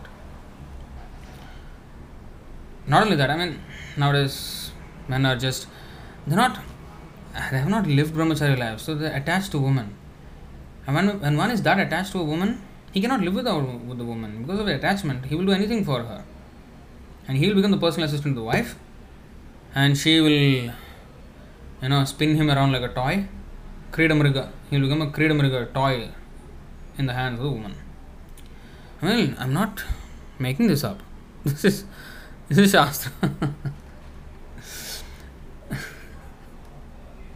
And many comedians, they actually talk about these things, but just laugh it off. They don't actually see that he's actually suffering. It's a man, woman, they make jokes, they cut jokes about, how, family life is such a, tolerating the wife's nagging is, earplugs or whatever. So many, in fact, there was one joke also where, one video that came out on TikTok where, just one man and one woman were arguing, and the woman said, women live longer than men. Then she was, feminist, so she was speaking for women, and she was going on and on and on. Then he wanted to speak something, and he had no chance to speak, and she was just going on. There was one pause, and in that pause, he got the chance to speak, and before the pause ends, he had to finish what he had to say, and he said, "This is why women live longer than men, because men die. If men are with women like you, they will die of, ear cancer or whatever." So, condemning, they make jokes like this, but they don't think that actually this is a suffering factor in this material life. Okay, let's see. Hero. This definition of hero. What is that? Nirjityadik chakram. This is different here. Nirjityadik chakram abhuta vigraho varasanastha samarajavanditah griheshu maithunya sukheshu yoshitam kridamriga purusha ishaniyate. The hero, having conquered the entire circle of directions and being thus free of conflict. That means there's nobody in this world whom he has a conflict with. He has defeated every enemy. Free of conflict. A man sits on a splendid throne, receiving praise from leaders who were once his equals. There were other kings before, but now they became subjugated under him because he defeated them. Now they are glorifying him, and he is sitting on this huge throne, master of the world. But when he enters the women's chambers, where sex pleasure is found, he is led about like a pet animal. Oh Lord. So, this is what happens. He becomes a personal assistant to his... he is the conqueror of the world. He becomes a personal assistant of his wife. So, for those who are not yet married, don't think about getting into it. Think about how you can increase your Krishna consciousness, because this window of opportunity that you have, even if you get married later on, that's another thing. Don't think about it. If it happens, let it happen. But now, don't even plan about these nonsense things. Think about how you can use this window of opportunity. Human life is rare. Within human life, association of devotees is even rare. Within association of devotees, without having the opportunity, without having the distractions of family life, is extremely rare. That window of opportunity, don't let it pass by. Don't. The regret you will have later on. Probably one will not have the regret if he does not have if he does not know the value of what he lost. Then he might not have any regrets. Only if he knows what he lost, then the regret is tremendous. And even if one wants to live in the bliss of not knowing the value that he lost, hellish life after this, or even family life, is almost like hell. There itself one will feel the pangs of material existence. Now, therefore, one must try not to get into it as much as possible. The additional advantage of such thinking is that even if a time comes when he has to get into family life for some reason, whatever reason, however it happens, he will be very, very competent to lead the woman and not be led by the woman. Of course, if the woman is a devotee and she brings a non-devotee man into devotional service, that's fine. That's fine. But a man, he has to lead the woman to Krishna consciousness. So if that doesn't happen, it's going to be very difficult. Family life is just going to be very troublesome. So anyway, brahmachari vrate sthita. One must practice this with seriousness. Yeah. Now, let's look at the last few words of this verses. 6, 13 and 14. So why should we practice such rigorous tapasya? Mana samyamya. Control the mind. Our mind cannot be controlled when we have this family life. There's so much disturbance is there in family life. Honestly. So much disturbance. So one can save oneself from all the trouble if one can remain a brahmachari. This is our prayer, my prayer also, that I never get into this. And I need all the Vaishnava's blessings so that I can stay like this. But when I see devotees, they give me double inspiration every time. On one side, they are engaging in service despite so many distractions. On the other side, I look at the distractions that they have and I see how much blessing it is that I don't have those distractions. Like they can't even sit in a class for a second. Like the child will start crying and then they have to go and take care of the child. Or education. Or when the child grows up, then other problems will be there.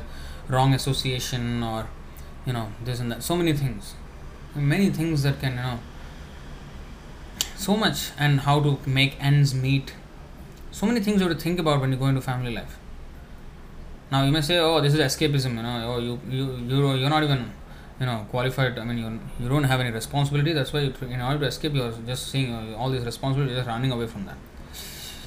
No. So our job is that. So sometimes people ask me, Prabhu, why don't you have family and you can have kids of your own and you can preach them Krishna consciousness, make them good devotees, continue your lineage with, exemplary devotees. It's a good program, Prabhu. Well, there are so many children already. The whole world is producing so many children. Let me take care of them if possible. Anyway, the parents are not taking care. Let me try to preach to them. That much is enough. No need of, why should I produce one extra child? There are already so many children not becoming Krishna conscious. Let them come. Let us preach to them. So many children to be preached to. Because the parents are not doing their duty. So, we will service them. Why unnecessarily, have extra baggage? Of course, there are two ways of seeing everything. If one gets married, then the best thing is that he brings forth Krishna conscious population. And that is a great service actually. That's honestly a very great service. But if you can avoid it, especially for the men. Women, their body is made like that. They have to produce children, motherhood. That is where they become stable in there and they get a lot of maturity when they become mothers. So many things happen. So anyway, psychology of women is different. and they will be engaged in so many ritualistic, religious activities and everything.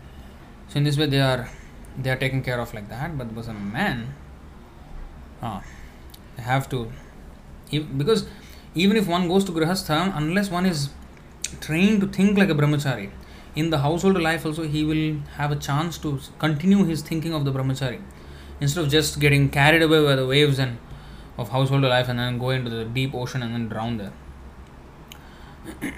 One must carry that flavor of the brahmachari life into the household life and keep the fire ignited even in household life, not just dampen the whole fire of brahmachari life. So if he has to associate even in grihastha life constantly with renounced devotees, then he can keep it and he can maintain that mood of renunciation, which will ultimately help him, ultimately help everyone. For everyone it is good. Even Kunti Devi, being a woman, she is praying to Krishna. Sneha Pasham Imam Chindi. She said, Krishna, cut off my affection for my families. Let me just be attracted to you. She is also praying. So, whether woman or man, one must Matchitta. This is the most important word in yoga. Matchitta. Thinking of Krishna. How can I think of Krishna if I am having so many distractions? Unless the family is fully devotional, and then just like Bhaktisiddhanta Saraswati Thakur, he was helping Bhaktivinoda Thakur in the printing press. He learned the entire Bhagavad Gita by memory by age of 7, and not only just by memory shlokas only, he could explain them, give lectures on each and every verse of the Bhagavad Gita. And of course, that's a very great soul, pure devotee. But he was assisting his father in the printing work and proofreading and writing articles and even going out and having debates and defeating people and presenting the Vaishnava philosophy as a supreme. He was doing all these. He was a perfect assistant for his father. So, who will condemn such a family life? Nobody. So, but that is the thing that we have to think of. That is the kind of level we have to think of. Grihastha means it is ashram. It is not a sense gratificatory. Prabhu, sometimes you say, Prabhu, that is a brahmachari, level. Prabhu, that is very high level. We are grihasthas. We can have a little bit lower standards of Krishna consciousness. No. It is said, Prabhupada said, 75% chance of going back to Godhead is finished when you enter grihastha ashram. 25% chance is only there. Whereas for brahmachari, there is 100% chance. If he does not fall down, if he does not, if he stays put in the brahmachari position and then continues to be Krishna conscious, 100% you can go back. But if one has a family life, 75% gone. Only 25% left.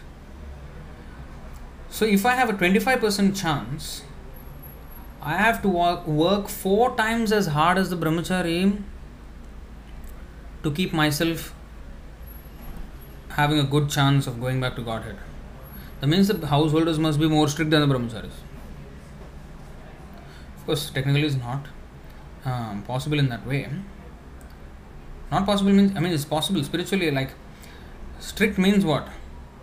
Completely Krishna conscious. They must be 4 times as serious. Let's work the math out.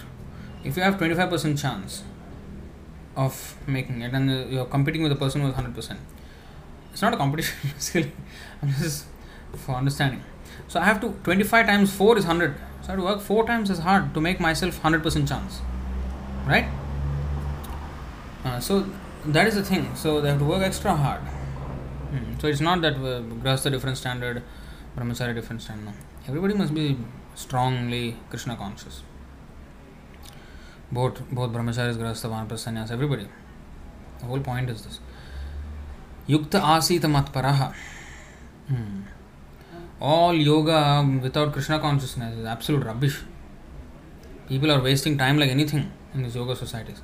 Only good thing we found in yoga societies is that in China we cannot preach, but we are going to these yoga societies and having kirtan, and in that way at least they are chanting Hare Krishna. That is Bhakti Yoga. So in that way we are able to preach there. Otherwise, what they are doing is absolute rubbish in the yoga societies. At least we get the chance to preach there. That is the only plus point. But otherwise, The so-called yoga societies are all a crap. Real yoga society is ours. Our Krishna consciousness movement, ISKM. This is real yoga society. Yoginam abhi sarvesham madgatena antaratmana shraddhavan bhajate yomam samyukta tamom matah. Whoever is devotee of Krishna, he is the topmost yogi. So ours is the topmost yoga society. So that is the whole goal of yoga. And for that we have to have restrictions in place, concessions in place, facilities in place, so that there is full protection for the entire society, all classes of people, to advance in Krishna consciousness. So anyway, I'll stop it here. I'll take questions now.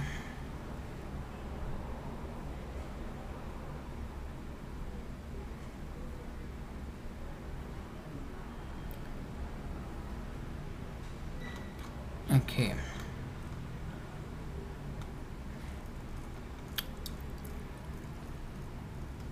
Venkatesh Satharu, I think Venugopal Prabhu. But whatever told in Bhagavad Gita is meant for every yoga, right, Prabhu? Like you told for Nasikagram.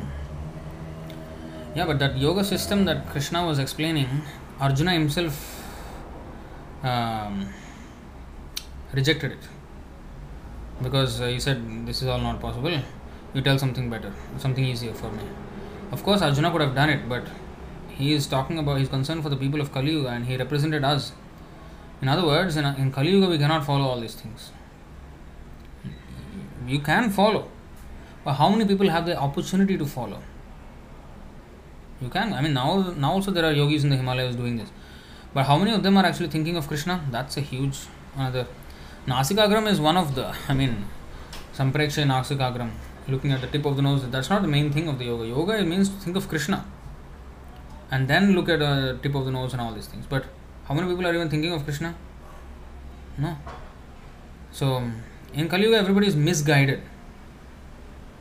So, even if you can do, you will do it for the wrong reason. And most of the people cannot do anyway. And nobody knows the right reason. So, everything is topsy-turvy in Kali Yuga. Whereas in other yugas, people knew why it should be done, and they could actually do it. They had the facility, the civilization was such that these things were promoted. Whereas nowadays it is completely condemned. They don't even understand these things, principles. That's why it is not, for Kali Yuga it's useless. Harer Nama, Harer Nama, Harer Nama, Eva Kevalam. Kalau Nastyeva, Nastyeva, Nastyeva Gatiranya. So there is no other way in Kali Yuga.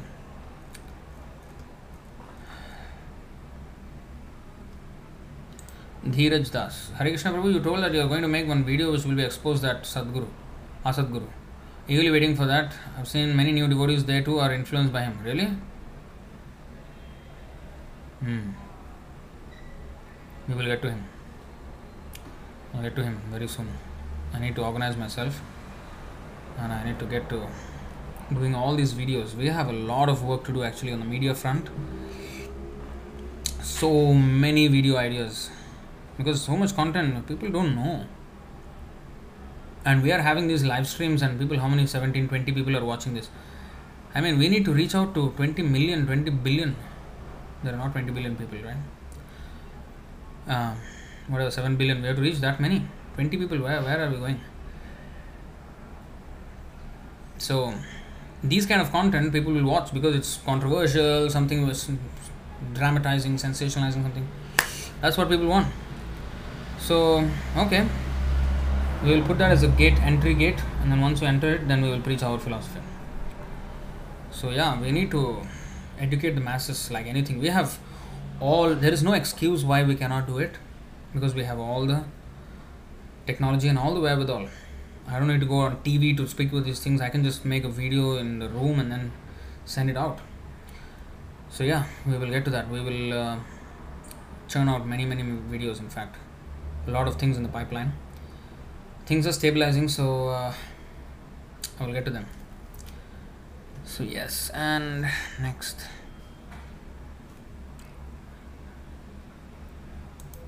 Guruji, what is Mahatattva and Pradhan? Oh, you know what? You watch our Chaitanya Charitamrita class. I think we have covered this. This, see, questions, Prabhupada's was also, I was listening to a lecture of Prabhupada a few days ago.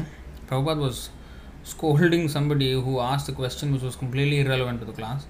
He said questions means should be asked about the topic that is under discussion, so that it will enhance the understanding of whatever was said. But if we bring us a question which is completely unrelated, then it's going to be unfocused. The whole see, we're trying to understand a topic here, and let us understand it fully. And the questions and answers should supplement that and complement that. So if they don't, then it's going to be a mismatch of all kinds of things happening. So for this kind of mismatch things, we have an AM session, Ask Me Anything Mondays, which I have once a month, which is the coming Monday, where you can ask these kind of questions, which if you have. Otherwise, you keep reading Srila Prabhupada's books, your questions will be answered. But still, if you want to ask, you can ask in those. And if you find a question which is relevant to the topic, you ask. That will be helpful for not only you and me, but also to everyone listening, because it will enhance the understanding of whatever was just spoken. Alright. Bhakta Dimitri. Hare Krishna Prabhu, is it possible to come to Singapore to be trained someday in the future, like Brahmachari education? I mean, to come for at least for 6 months, maybe more.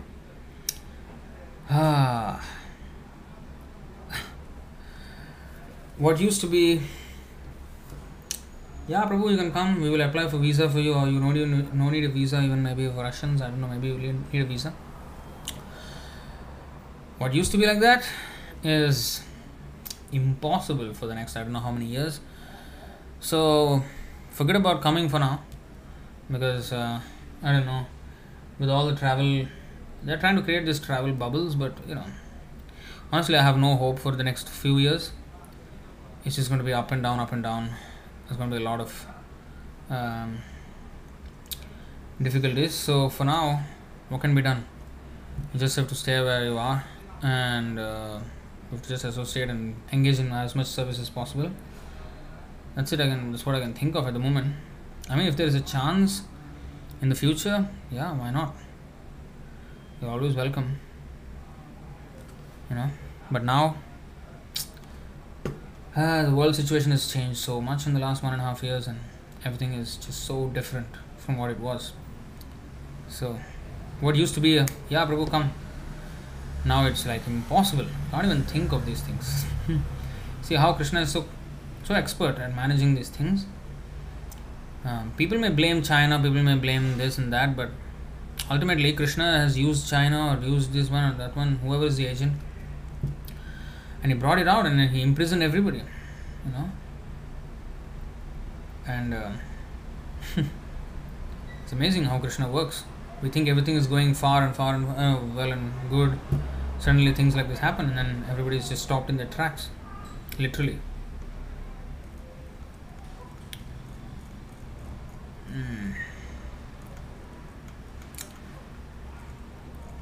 What else?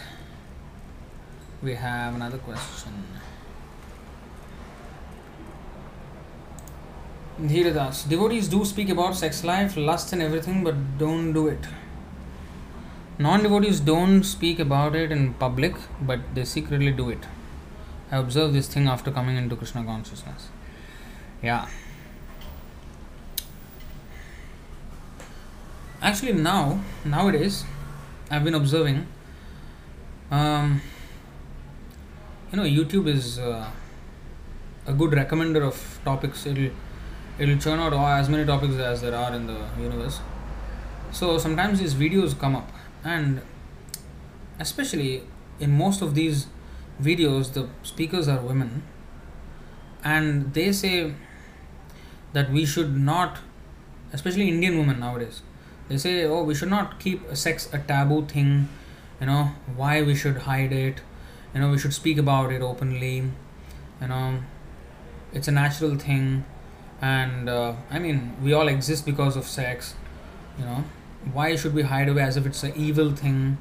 Yeah, of course, it is an evil when it's done inappropriately, but otherwise, if it's appropriate, why shouldn't we even be open about talking about it? And they talk like this nowadays. They're talking like this. They want to talk about it nowadays, and they say, oh, we should not keep it a taboo topic, oh, hush hush. But come on, what is the meaning of their talking? They're talking is all about how to enjoy sex. Now we are talking about sex. I mean, we talk a lot about sex in our philosophy here. In fact, when I started reading Prabhupada's books, I was like, wow, Prabhupada speaks about sex so vividly.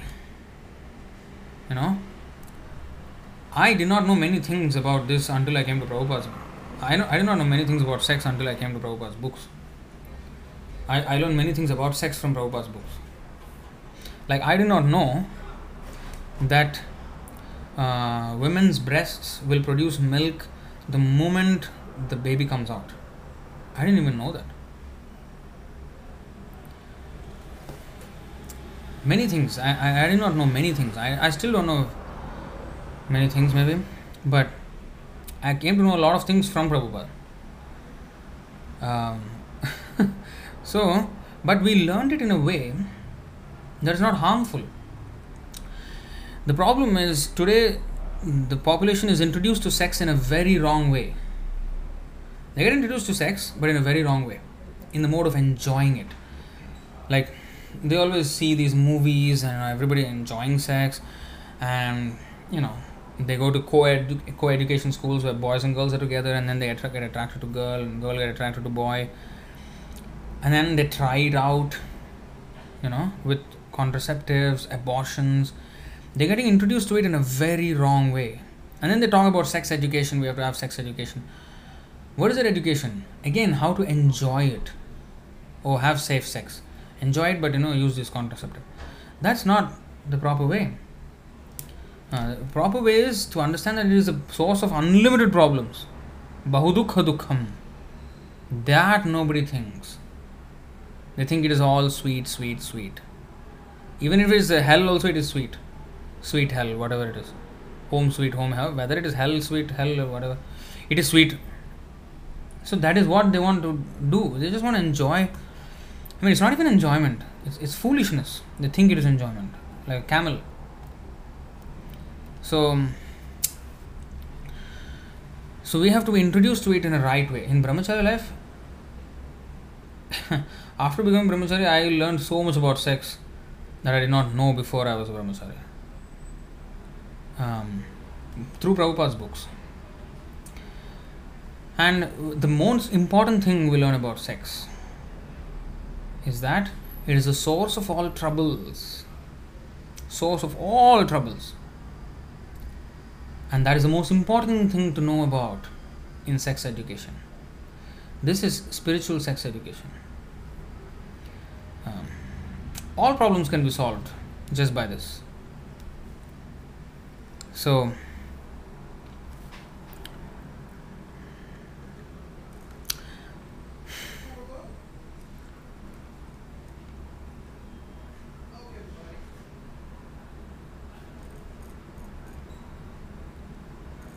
what else? We have more questions. Okay. Anandini Mataji. But in this age, is it possible to attain the consciousness of Bhaktivinoda Thakur? Possible. Nothing is impossible. But one must know that one is not it's not about the age, Pure devotee is not contained by age. Even in now it's 2021, right? Even in 50, 64, there can be a man like Bhaktivinoda Thakur. It can always happen.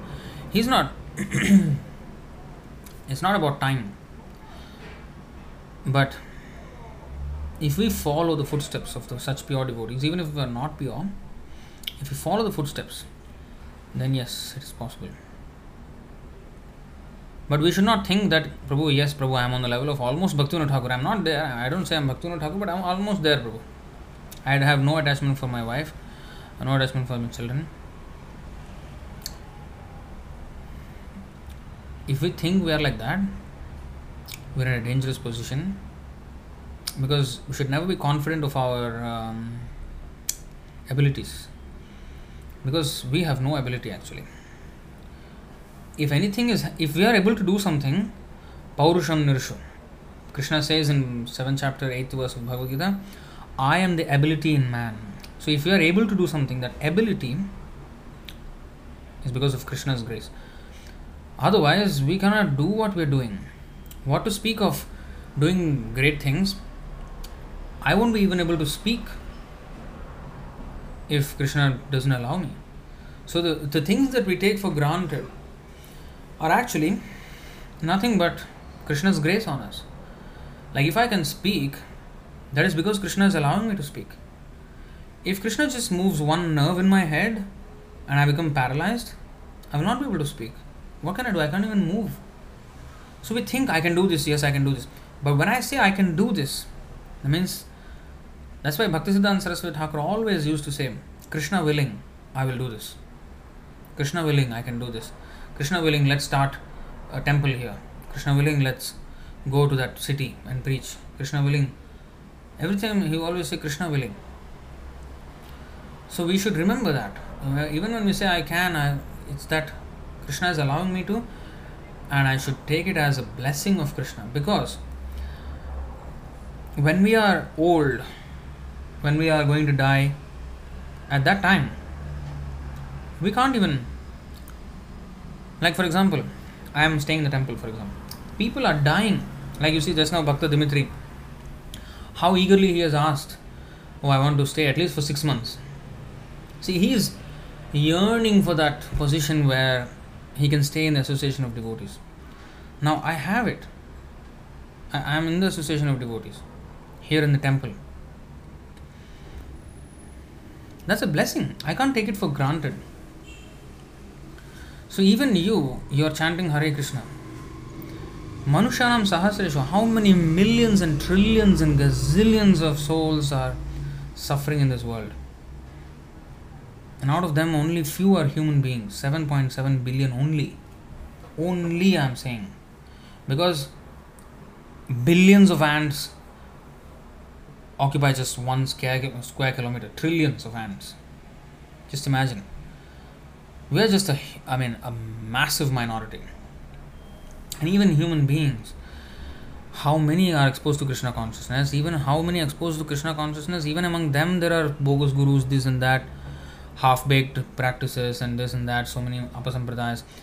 And then coming to the right association and having such association, how rare it is.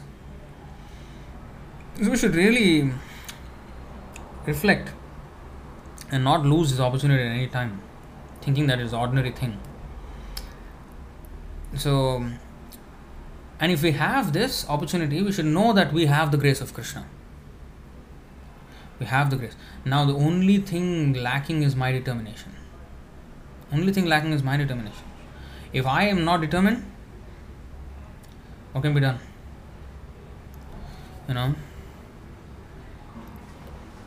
This verse.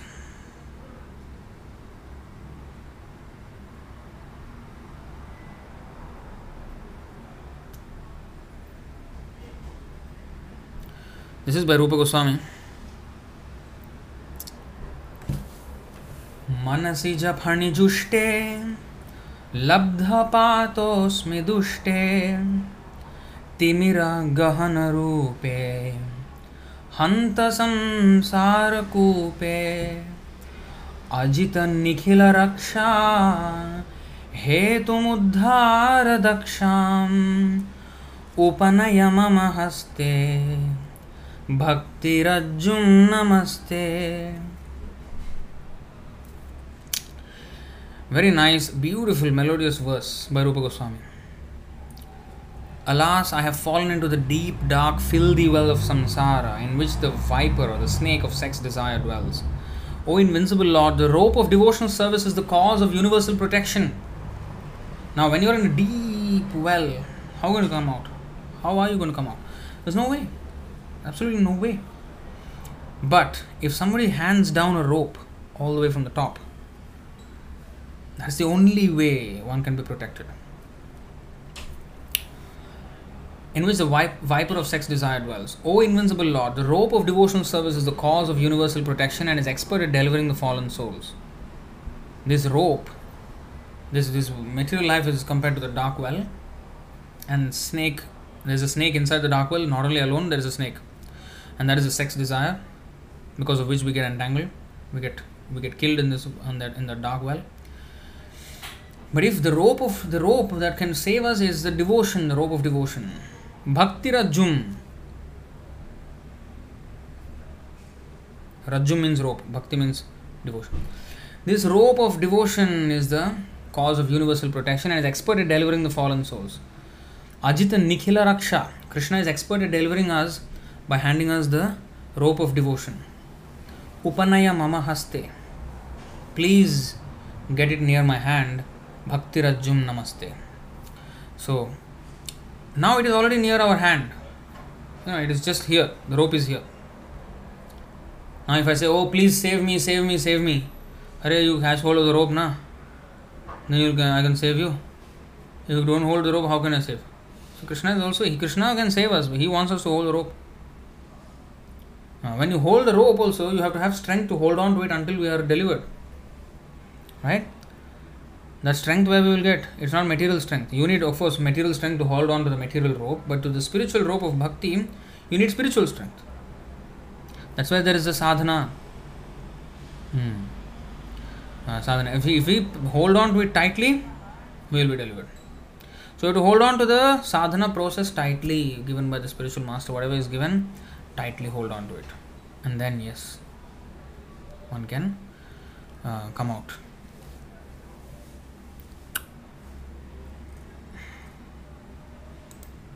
Bhakta Dimitri, there is a good verse or purport that describes how a man should associate with a woman properly, but I couldn't find it. An analogy is given that if you're too close to the fire, you'll be burned. If you're too far away, you won't be warmed. The same thing with a woman. There should be a golden mean. I have definitely read it, but I can't remember where. Well,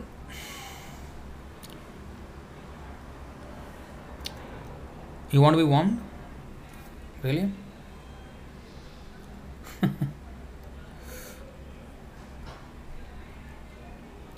There is this verse.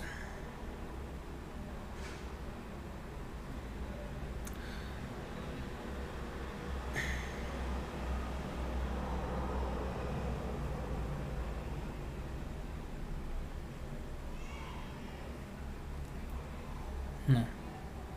This is also, but not this. What is that?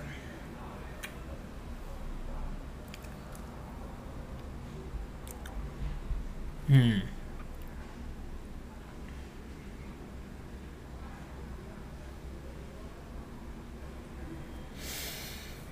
7:12:9 of Srimad Bhagavatam. Nanmagnihi pramadhanama ghृतकुंभ samah puman sutam apiraho jahyad anyada yavadarthakrit. Woman is compared to fire and man is compared to a butter pot. Therefore, a man should avoid associating even with his own daughter in a secluded place. Similarly, he should also avoid association with other women. One should associate with women only for important business and not otherwise. Yavadarthakrit. So yeah, we can't do with women, we can't do without women. So how to do? So women are necessary because, they are there, first of all. And then they are the ones who give birth to children and everything. And they also need to be engaged in Krishna's service. At the same time, we have to be careful. So all this, this butter pot and fire are kept. If the butter pot and fire are kept together, the butter within the pot will certainly melt. Woman is compared to fire and man is compared to a butter pot. However advanced one may be in restraining the senses, it is almost impossible for a man to keep himself controlled in the presence of a woman, even if she is his own daughter, mother or sister. You see how dangerous association.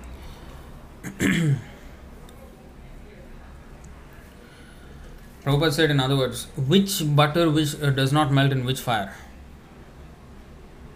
That means which man will not get agitated in the company of which woman? There's no such thing. Butter, fire will come put together, the butter will melt. The man will melt. So we want to stay rigid. Brahmacharya life means cold, like ice. Ice cold. Don't melt. So we don't want to get warmed. When we get warmed up, then it will melt. We don't want warmth. You want to be cold. So be cold. How to be cold?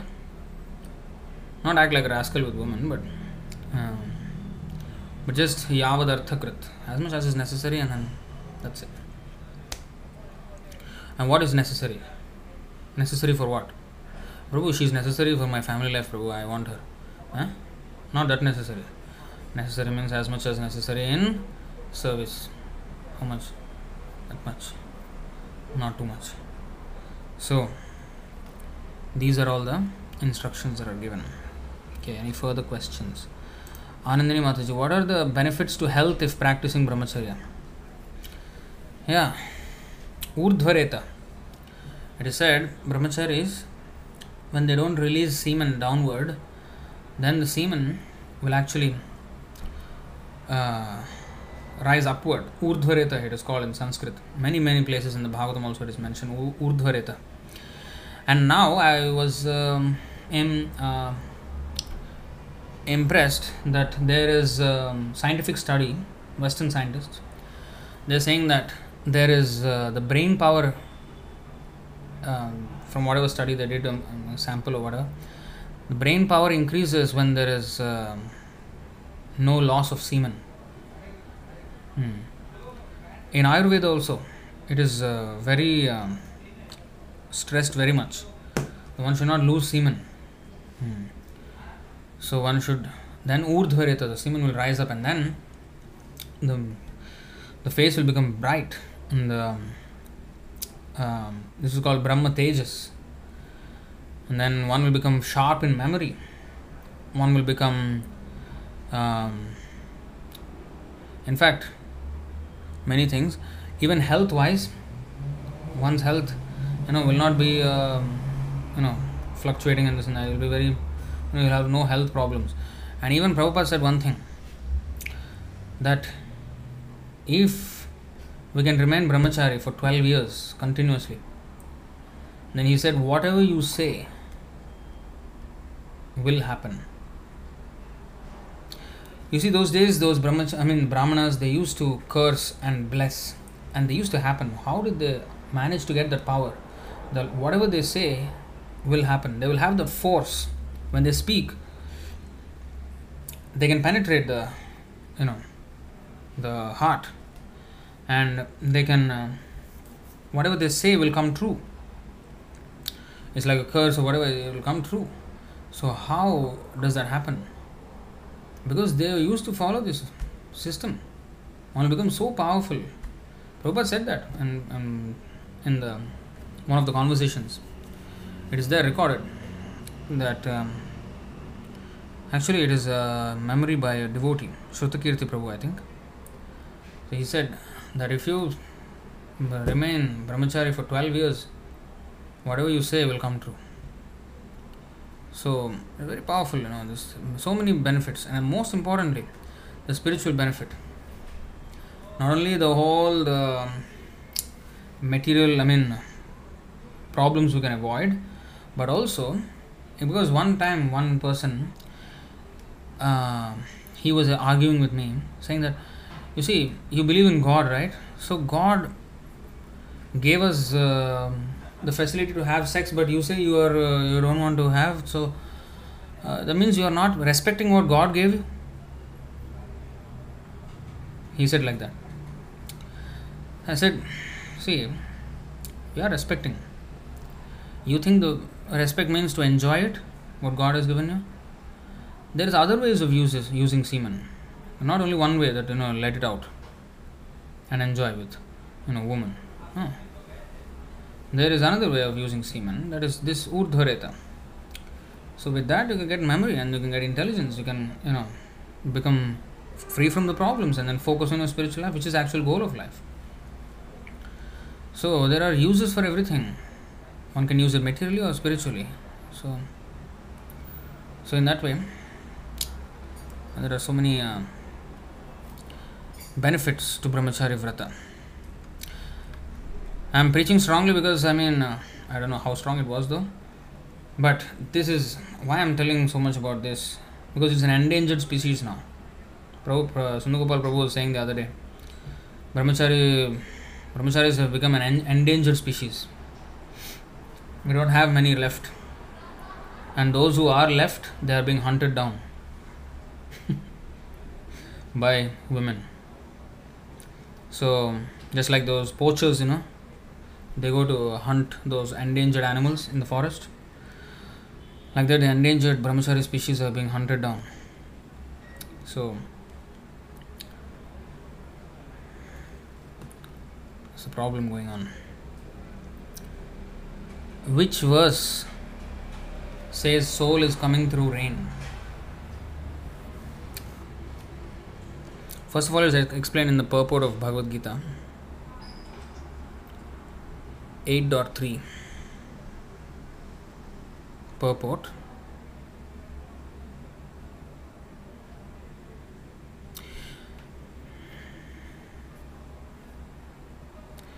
You see here, in material nature, he may take a body from any of the 8,400,000 species of life, but in spiritual nature, he has only one body.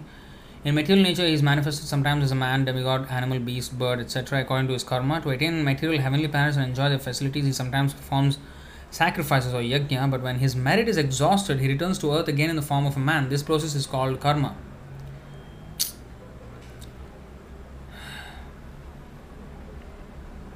Oh yeah, here it is.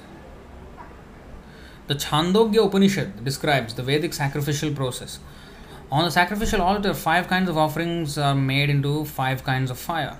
The 5 kinds of fire are conceived of as the heavenly planets, clouds, the earth, man and woman, and the 5 kinds of sacrificial offerings are faith, the enjoyer, on the moon, rain, grains, and semen.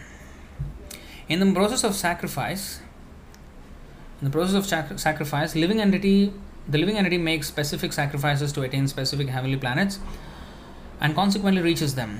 When the merit of sacrifice is exhausted, the living entity descends to earth in the form of rain, then takes on the form of grains, and the grains are eaten by man and transformed into semen, which impregnates a woman, and thus the living entity once again attains the human form to perform sacrifice and so repeat the same cycle. In this way, the living entity perpetually comes and goes on the material path. Krishna conscious person, however, avoids such sacrifices.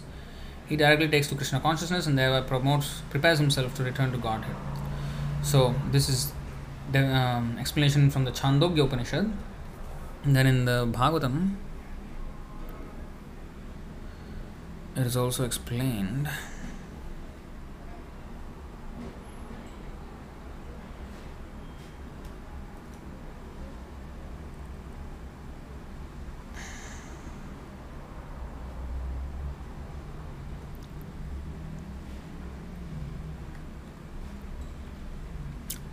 Seven 15.50 and 51. Dravya Sukshma Vipakascha Dhumo Ratrir Apakshayaha Ayanam Dakshinam Somo Darsha Oshodhivirudhaha Annam Reta Iti Kshema Pitriyanam Punarbhavaha Ekaikashyena Nupurvam Bhutva Bhutveha Jayate.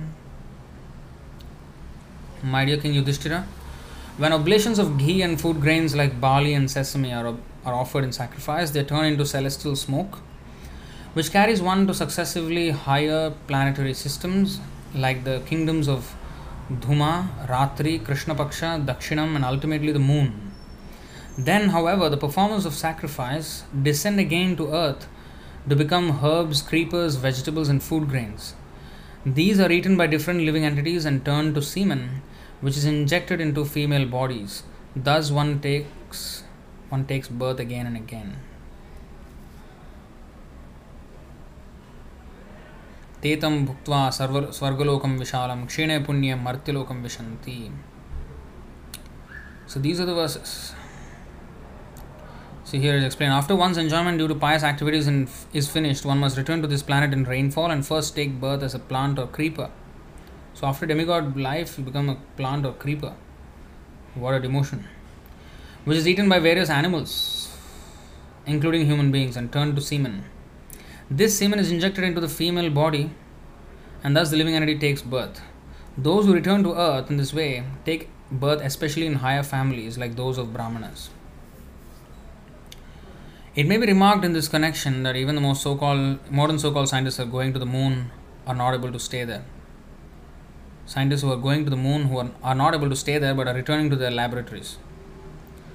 In fact, just 4 days ago, there was a first space flight where commercial aircraft has put man in space for a few minutes and came down. Richard Branson of Virgin Galactic has gone like that 4 days ago, and it was a big event. But what are they doing? Some nonsense. What are they doing? Just coming back. So it's not actually very, very praiseworthy. Is in fact condemned at the huge cost of millions of dollars, billions of dollars. They have started this space tourism where people can go to space, tourists. At a cost, each flight will cost about $300,000.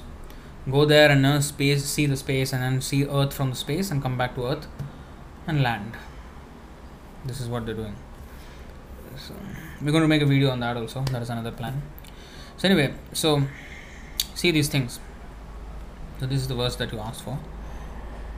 Anandani Mataji again. Then we should arrange life to avoid distractions, to remember Krishna only at the time of death. Precisely. Rojan Pandey. Prabhuji, I was reading the Gita. Can I please explain Prakriti and Purusha in simple words? You come to the AMAM session because this is not exactly the topic. Prakriti and Purusha. Basically, Purusha means the Supreme Lord, the original male, the enjoyer. We are all Prakriti, we are female, we are supposed to be enjoyed by him. But now we are artificially become a Purusha. We want to be the enjoyer in this material world. Even the so-called woman or man here is actually trying to be a enjoyer, which is a male mentality, although we are female. So this is like basically homosexuality. So it's a spiritual homosexuality. So we're trying to be male when we're actually female. So if we return to our female nature, which is to cooperate with the original male, Adi Purusha, the original Purusha, we are all fake Purushas. The original Purusha, Adi Purusha, is Krishna. So we have to become his servant. So that is. But in this material world, since the material nature is even inferior to the spiritual nature, which we are the spiritual energy. So, because we wanted to become Purusha, right? So Purusha is always superior to Prakriti. Male is always superior to female. That's why man is always superior to woman. So that is based on the body. But of course, if one becomes a devotee, then of course he transcends the limits of the body. But still, it will take time to transcend. Only a pure devotee actually completely transcends the limits of the body. Anyway, the point is this. The male is always superior to the female. So because we wanted to be the enjoyer, and because of that we came into this world, so we are given an energy which is inferior to us, a dead matter, so that we can dominate. The male is always the predominator and the female is always the predominated. So in order to fulfill our desire to dominate, Krishna has given us an energy which is inferior to us, so that we can be comparatively superior. Because with Krishna we cannot do that, because we are inferior and Krishna is superior, and he has to be the Purusha and we has to be. But we wanted to be a Purusha. All right, he has given us something inferior to us, so that can be the Prakriti and we can be the so-called Purusha. So if we can understand that actually our real position is to be a Prakriti and become a servant of Krishna, that is our success in life. Hope that was clear.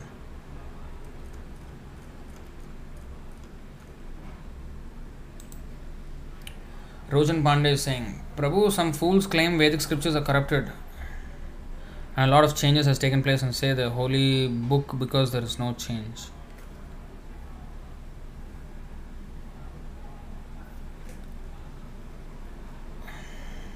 Yeah, Vedic scriptures are corrupted. They are being interpreted in different ways. That's why we have to hear from the bona fide Acharya. Srila Prabhupada he has described to us or explained to us Bhagavad Gita as it is, Bhagavatam as it is. So we have to read these books as it is from the proper guru in the disciplic succession. Then it will be not corrupted. Anybody else reading Bhagavad Gita is actually reading corrupted version of Bhagavad Gita, because the interpretations is what corrupts. Krishna himself said about the corruption of the Bhagavad Gita knowledge. Krishna says, why I am speaking to you, Arjuna? Because the knowledge was corrupted. Last time I spoke to sun god, and then the parampara came down, the knowledge was being handed down, but somewhere along the line it got corrupted because of misinterpretation. And then it was all lost. So now I am again reviving the original knowledge. So Krishna himself said about the corruption. But when you are coming in the parampara system and when you hear like that, then that is not corrupted. Okay, so next. Dhiradas. Wow, big question.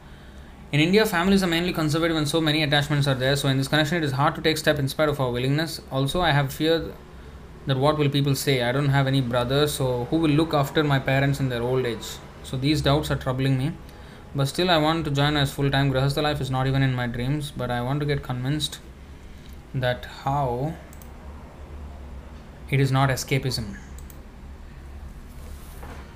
See, you have to have faith in Krishna. Escapism means to run away from a responsibility. But you are taking up a bigger responsibility. Now, a soldier has a responsibility. He has a family. But when he fights for a country, he is laying down his life. He is prepared to lay down his life. Now, you may say, hey, what are you doing? You have a family, yeah? I mean, you don't go and... you are running away from a responsibility, committing suicide. Is it the same as some people want to run away from the family, and because too much trouble they will take poison and commit suicide or jump from the building? So that's different from going to the border to fight for the country, right? Both are not seen as same. So in fact, that soldier is glorified for taking up a higher responsibility. Sometimes the soldiers may be only they may be the only son of their parents. Many cases are like that. They become soldier. So we have to be soldier for Krishna, for Prabhupada. Fight against Maya, our enemy. So fight against Maya means so many soldiers we need to preach this Krishna consciousness movement. So it is a much higher responsibility that you are taking care of the welfare of the entire world, not just the two parents. And of course, if there is, if you are helping people, right? Even if something, your family needs something, Krishna will provide. You see, the Mrigari asked the same question. Narada Muni said, you give up this hunting business. This is very sinful. So Mrigari said, but this is my livelihood. How I will eat if I don't have this? I want to be convinced that I will be provided for. Narada Muni said, no, don't worry, I will provide you.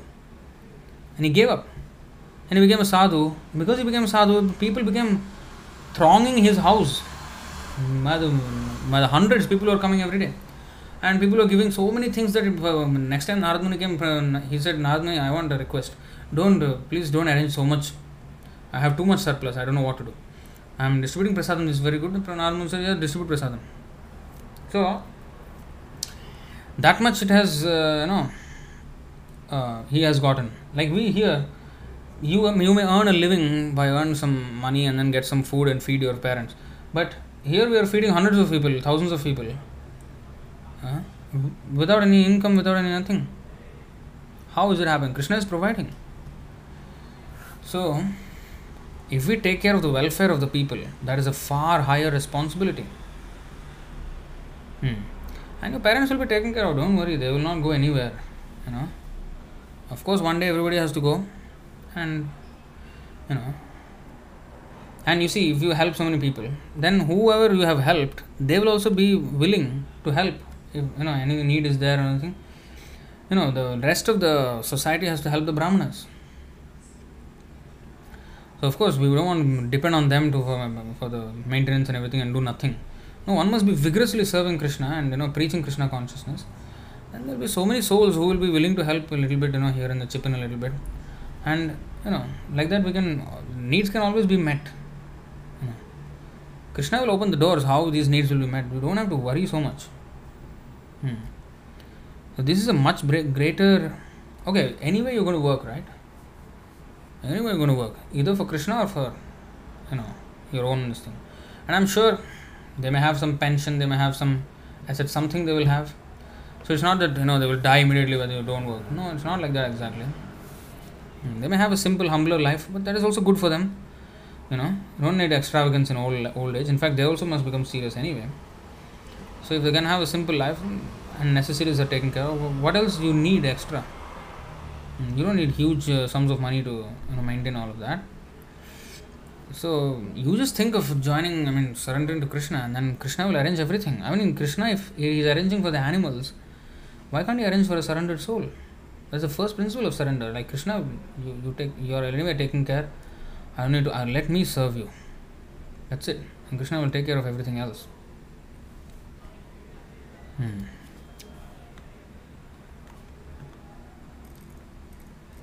Like even if you want to go to Grihastha or whatever later on, for whatever reason, now when things are favorable, just join as brahmachari and see how we cannot plan anyway. How far can we plan? We have nothing in our control. Whatever time we have, just use it in Krishna's service. That's it. That's the best advice I can give you.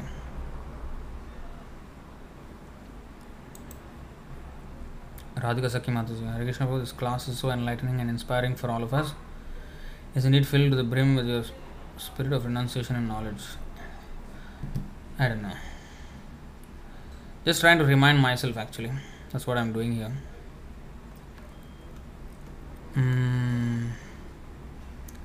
Wisdom bite on this topic. Of what topic is that? What is the topic? I forgot what the topic is. Oh, the greater use of semen. Oh, this is the topic. Oh, the greater use of semen. Oh, I spoke about it. Yeah, so watch that.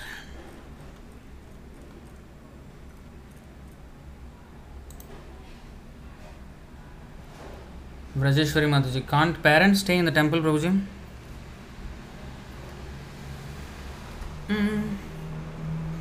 If they are, if there are quarters for householders, they can. Provided the parents are willing to live that kind of lifestyle.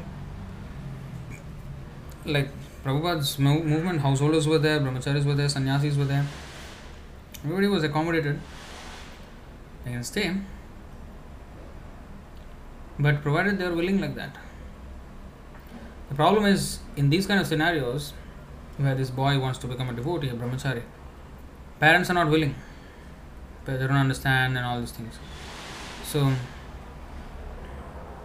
in fact, Bhaktisiddhanta Saraswati Thakur's one of his brahmacharis, his family was very poor and he was the only son and there was no other person taking care of. And then Bhaktisiddhanta Saraswati Thakur sent whatever little money needed for their maintenance. He sent the money from the temple account. Okay, every month, this is for their maintenance. You be a brahmachari. No need to work like an ass to maintain them. Let them be maintained by this, and you continue your brahmachari service. He continued like that. So, things can. We should not. Like, for example, Prabhu, when Sundar Prabhu first joined, there was no temple backing him, how his food will be provided. Sometimes people ask me, Prabhu, I want to join brahmachari. Will prasadam be provided, right? I can be staying there, and everything will be provided, right? So I'll be comfortable, right? You are not coming for that. What if you are put in a place where you have to start the movement somewhere? That was Sundar Prabhu's scenario when he came. When my brother went to Philippines, that was the scenario. He went there, he was a brahmachari, of course, he now became a grihastha.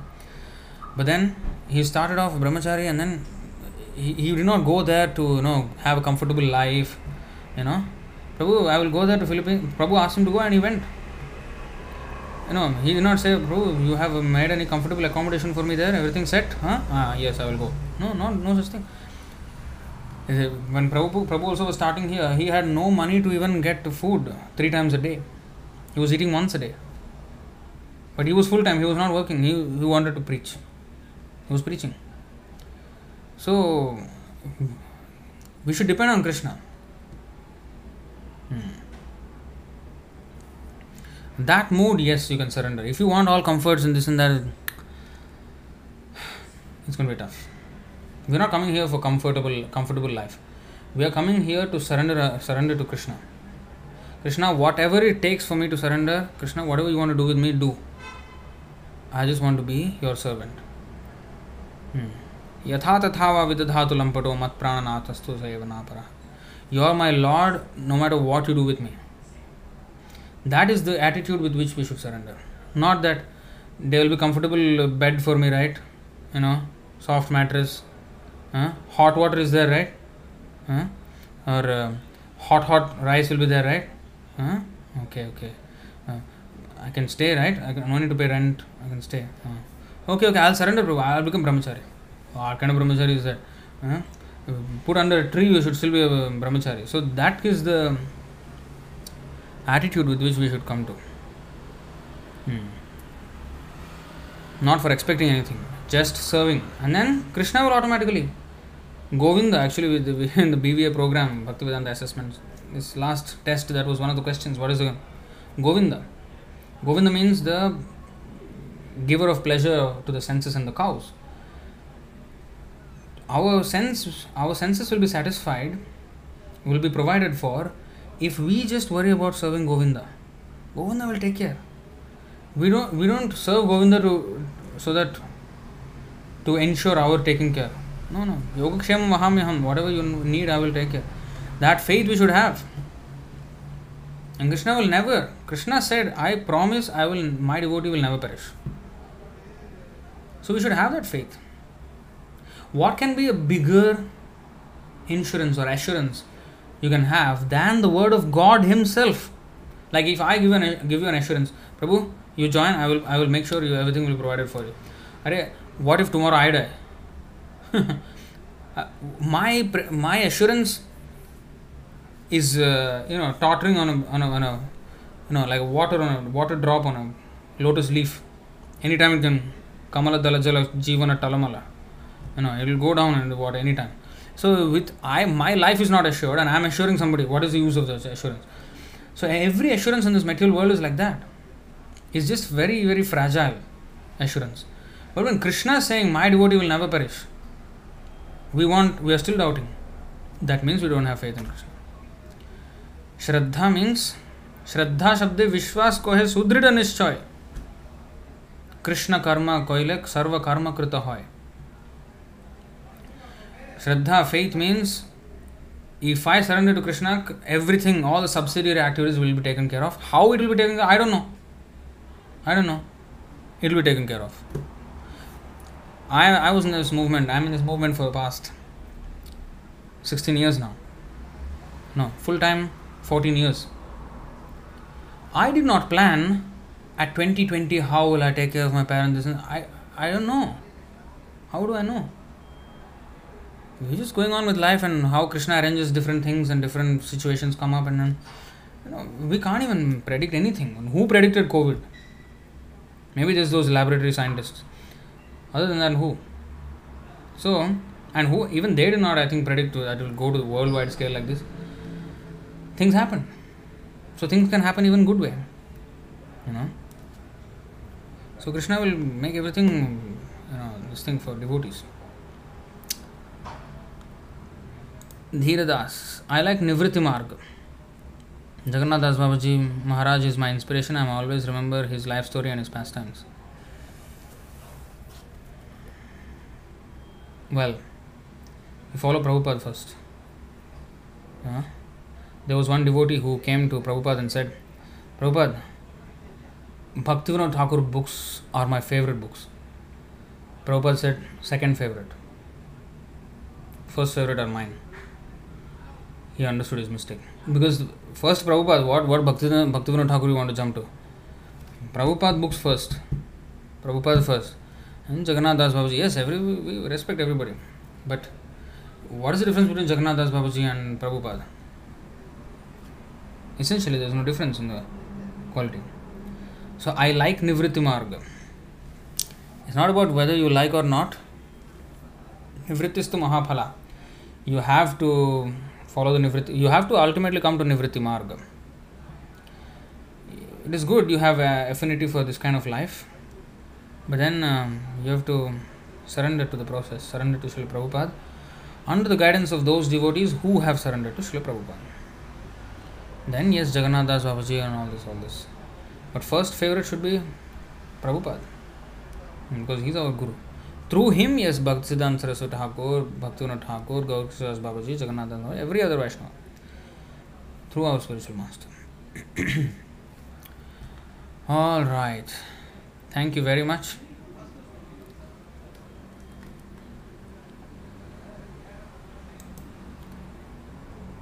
You have to be careful. We have to serve the acharyas through Srila Prabhupada. Once you serve Srila Prabhupada, the acharyas will be served, Krishna will be served, Chaitanya Mahaprabhu, everybody will be served. Do not jump. Alright, thank you very much. Bhagavad Gita ki jai, Srila Prabhupada ki jai, Ananta Koti Vaishnava Vrinda ki jai, Nitai Gaur Premanande, Hari Hari Bol, Hare Krishna.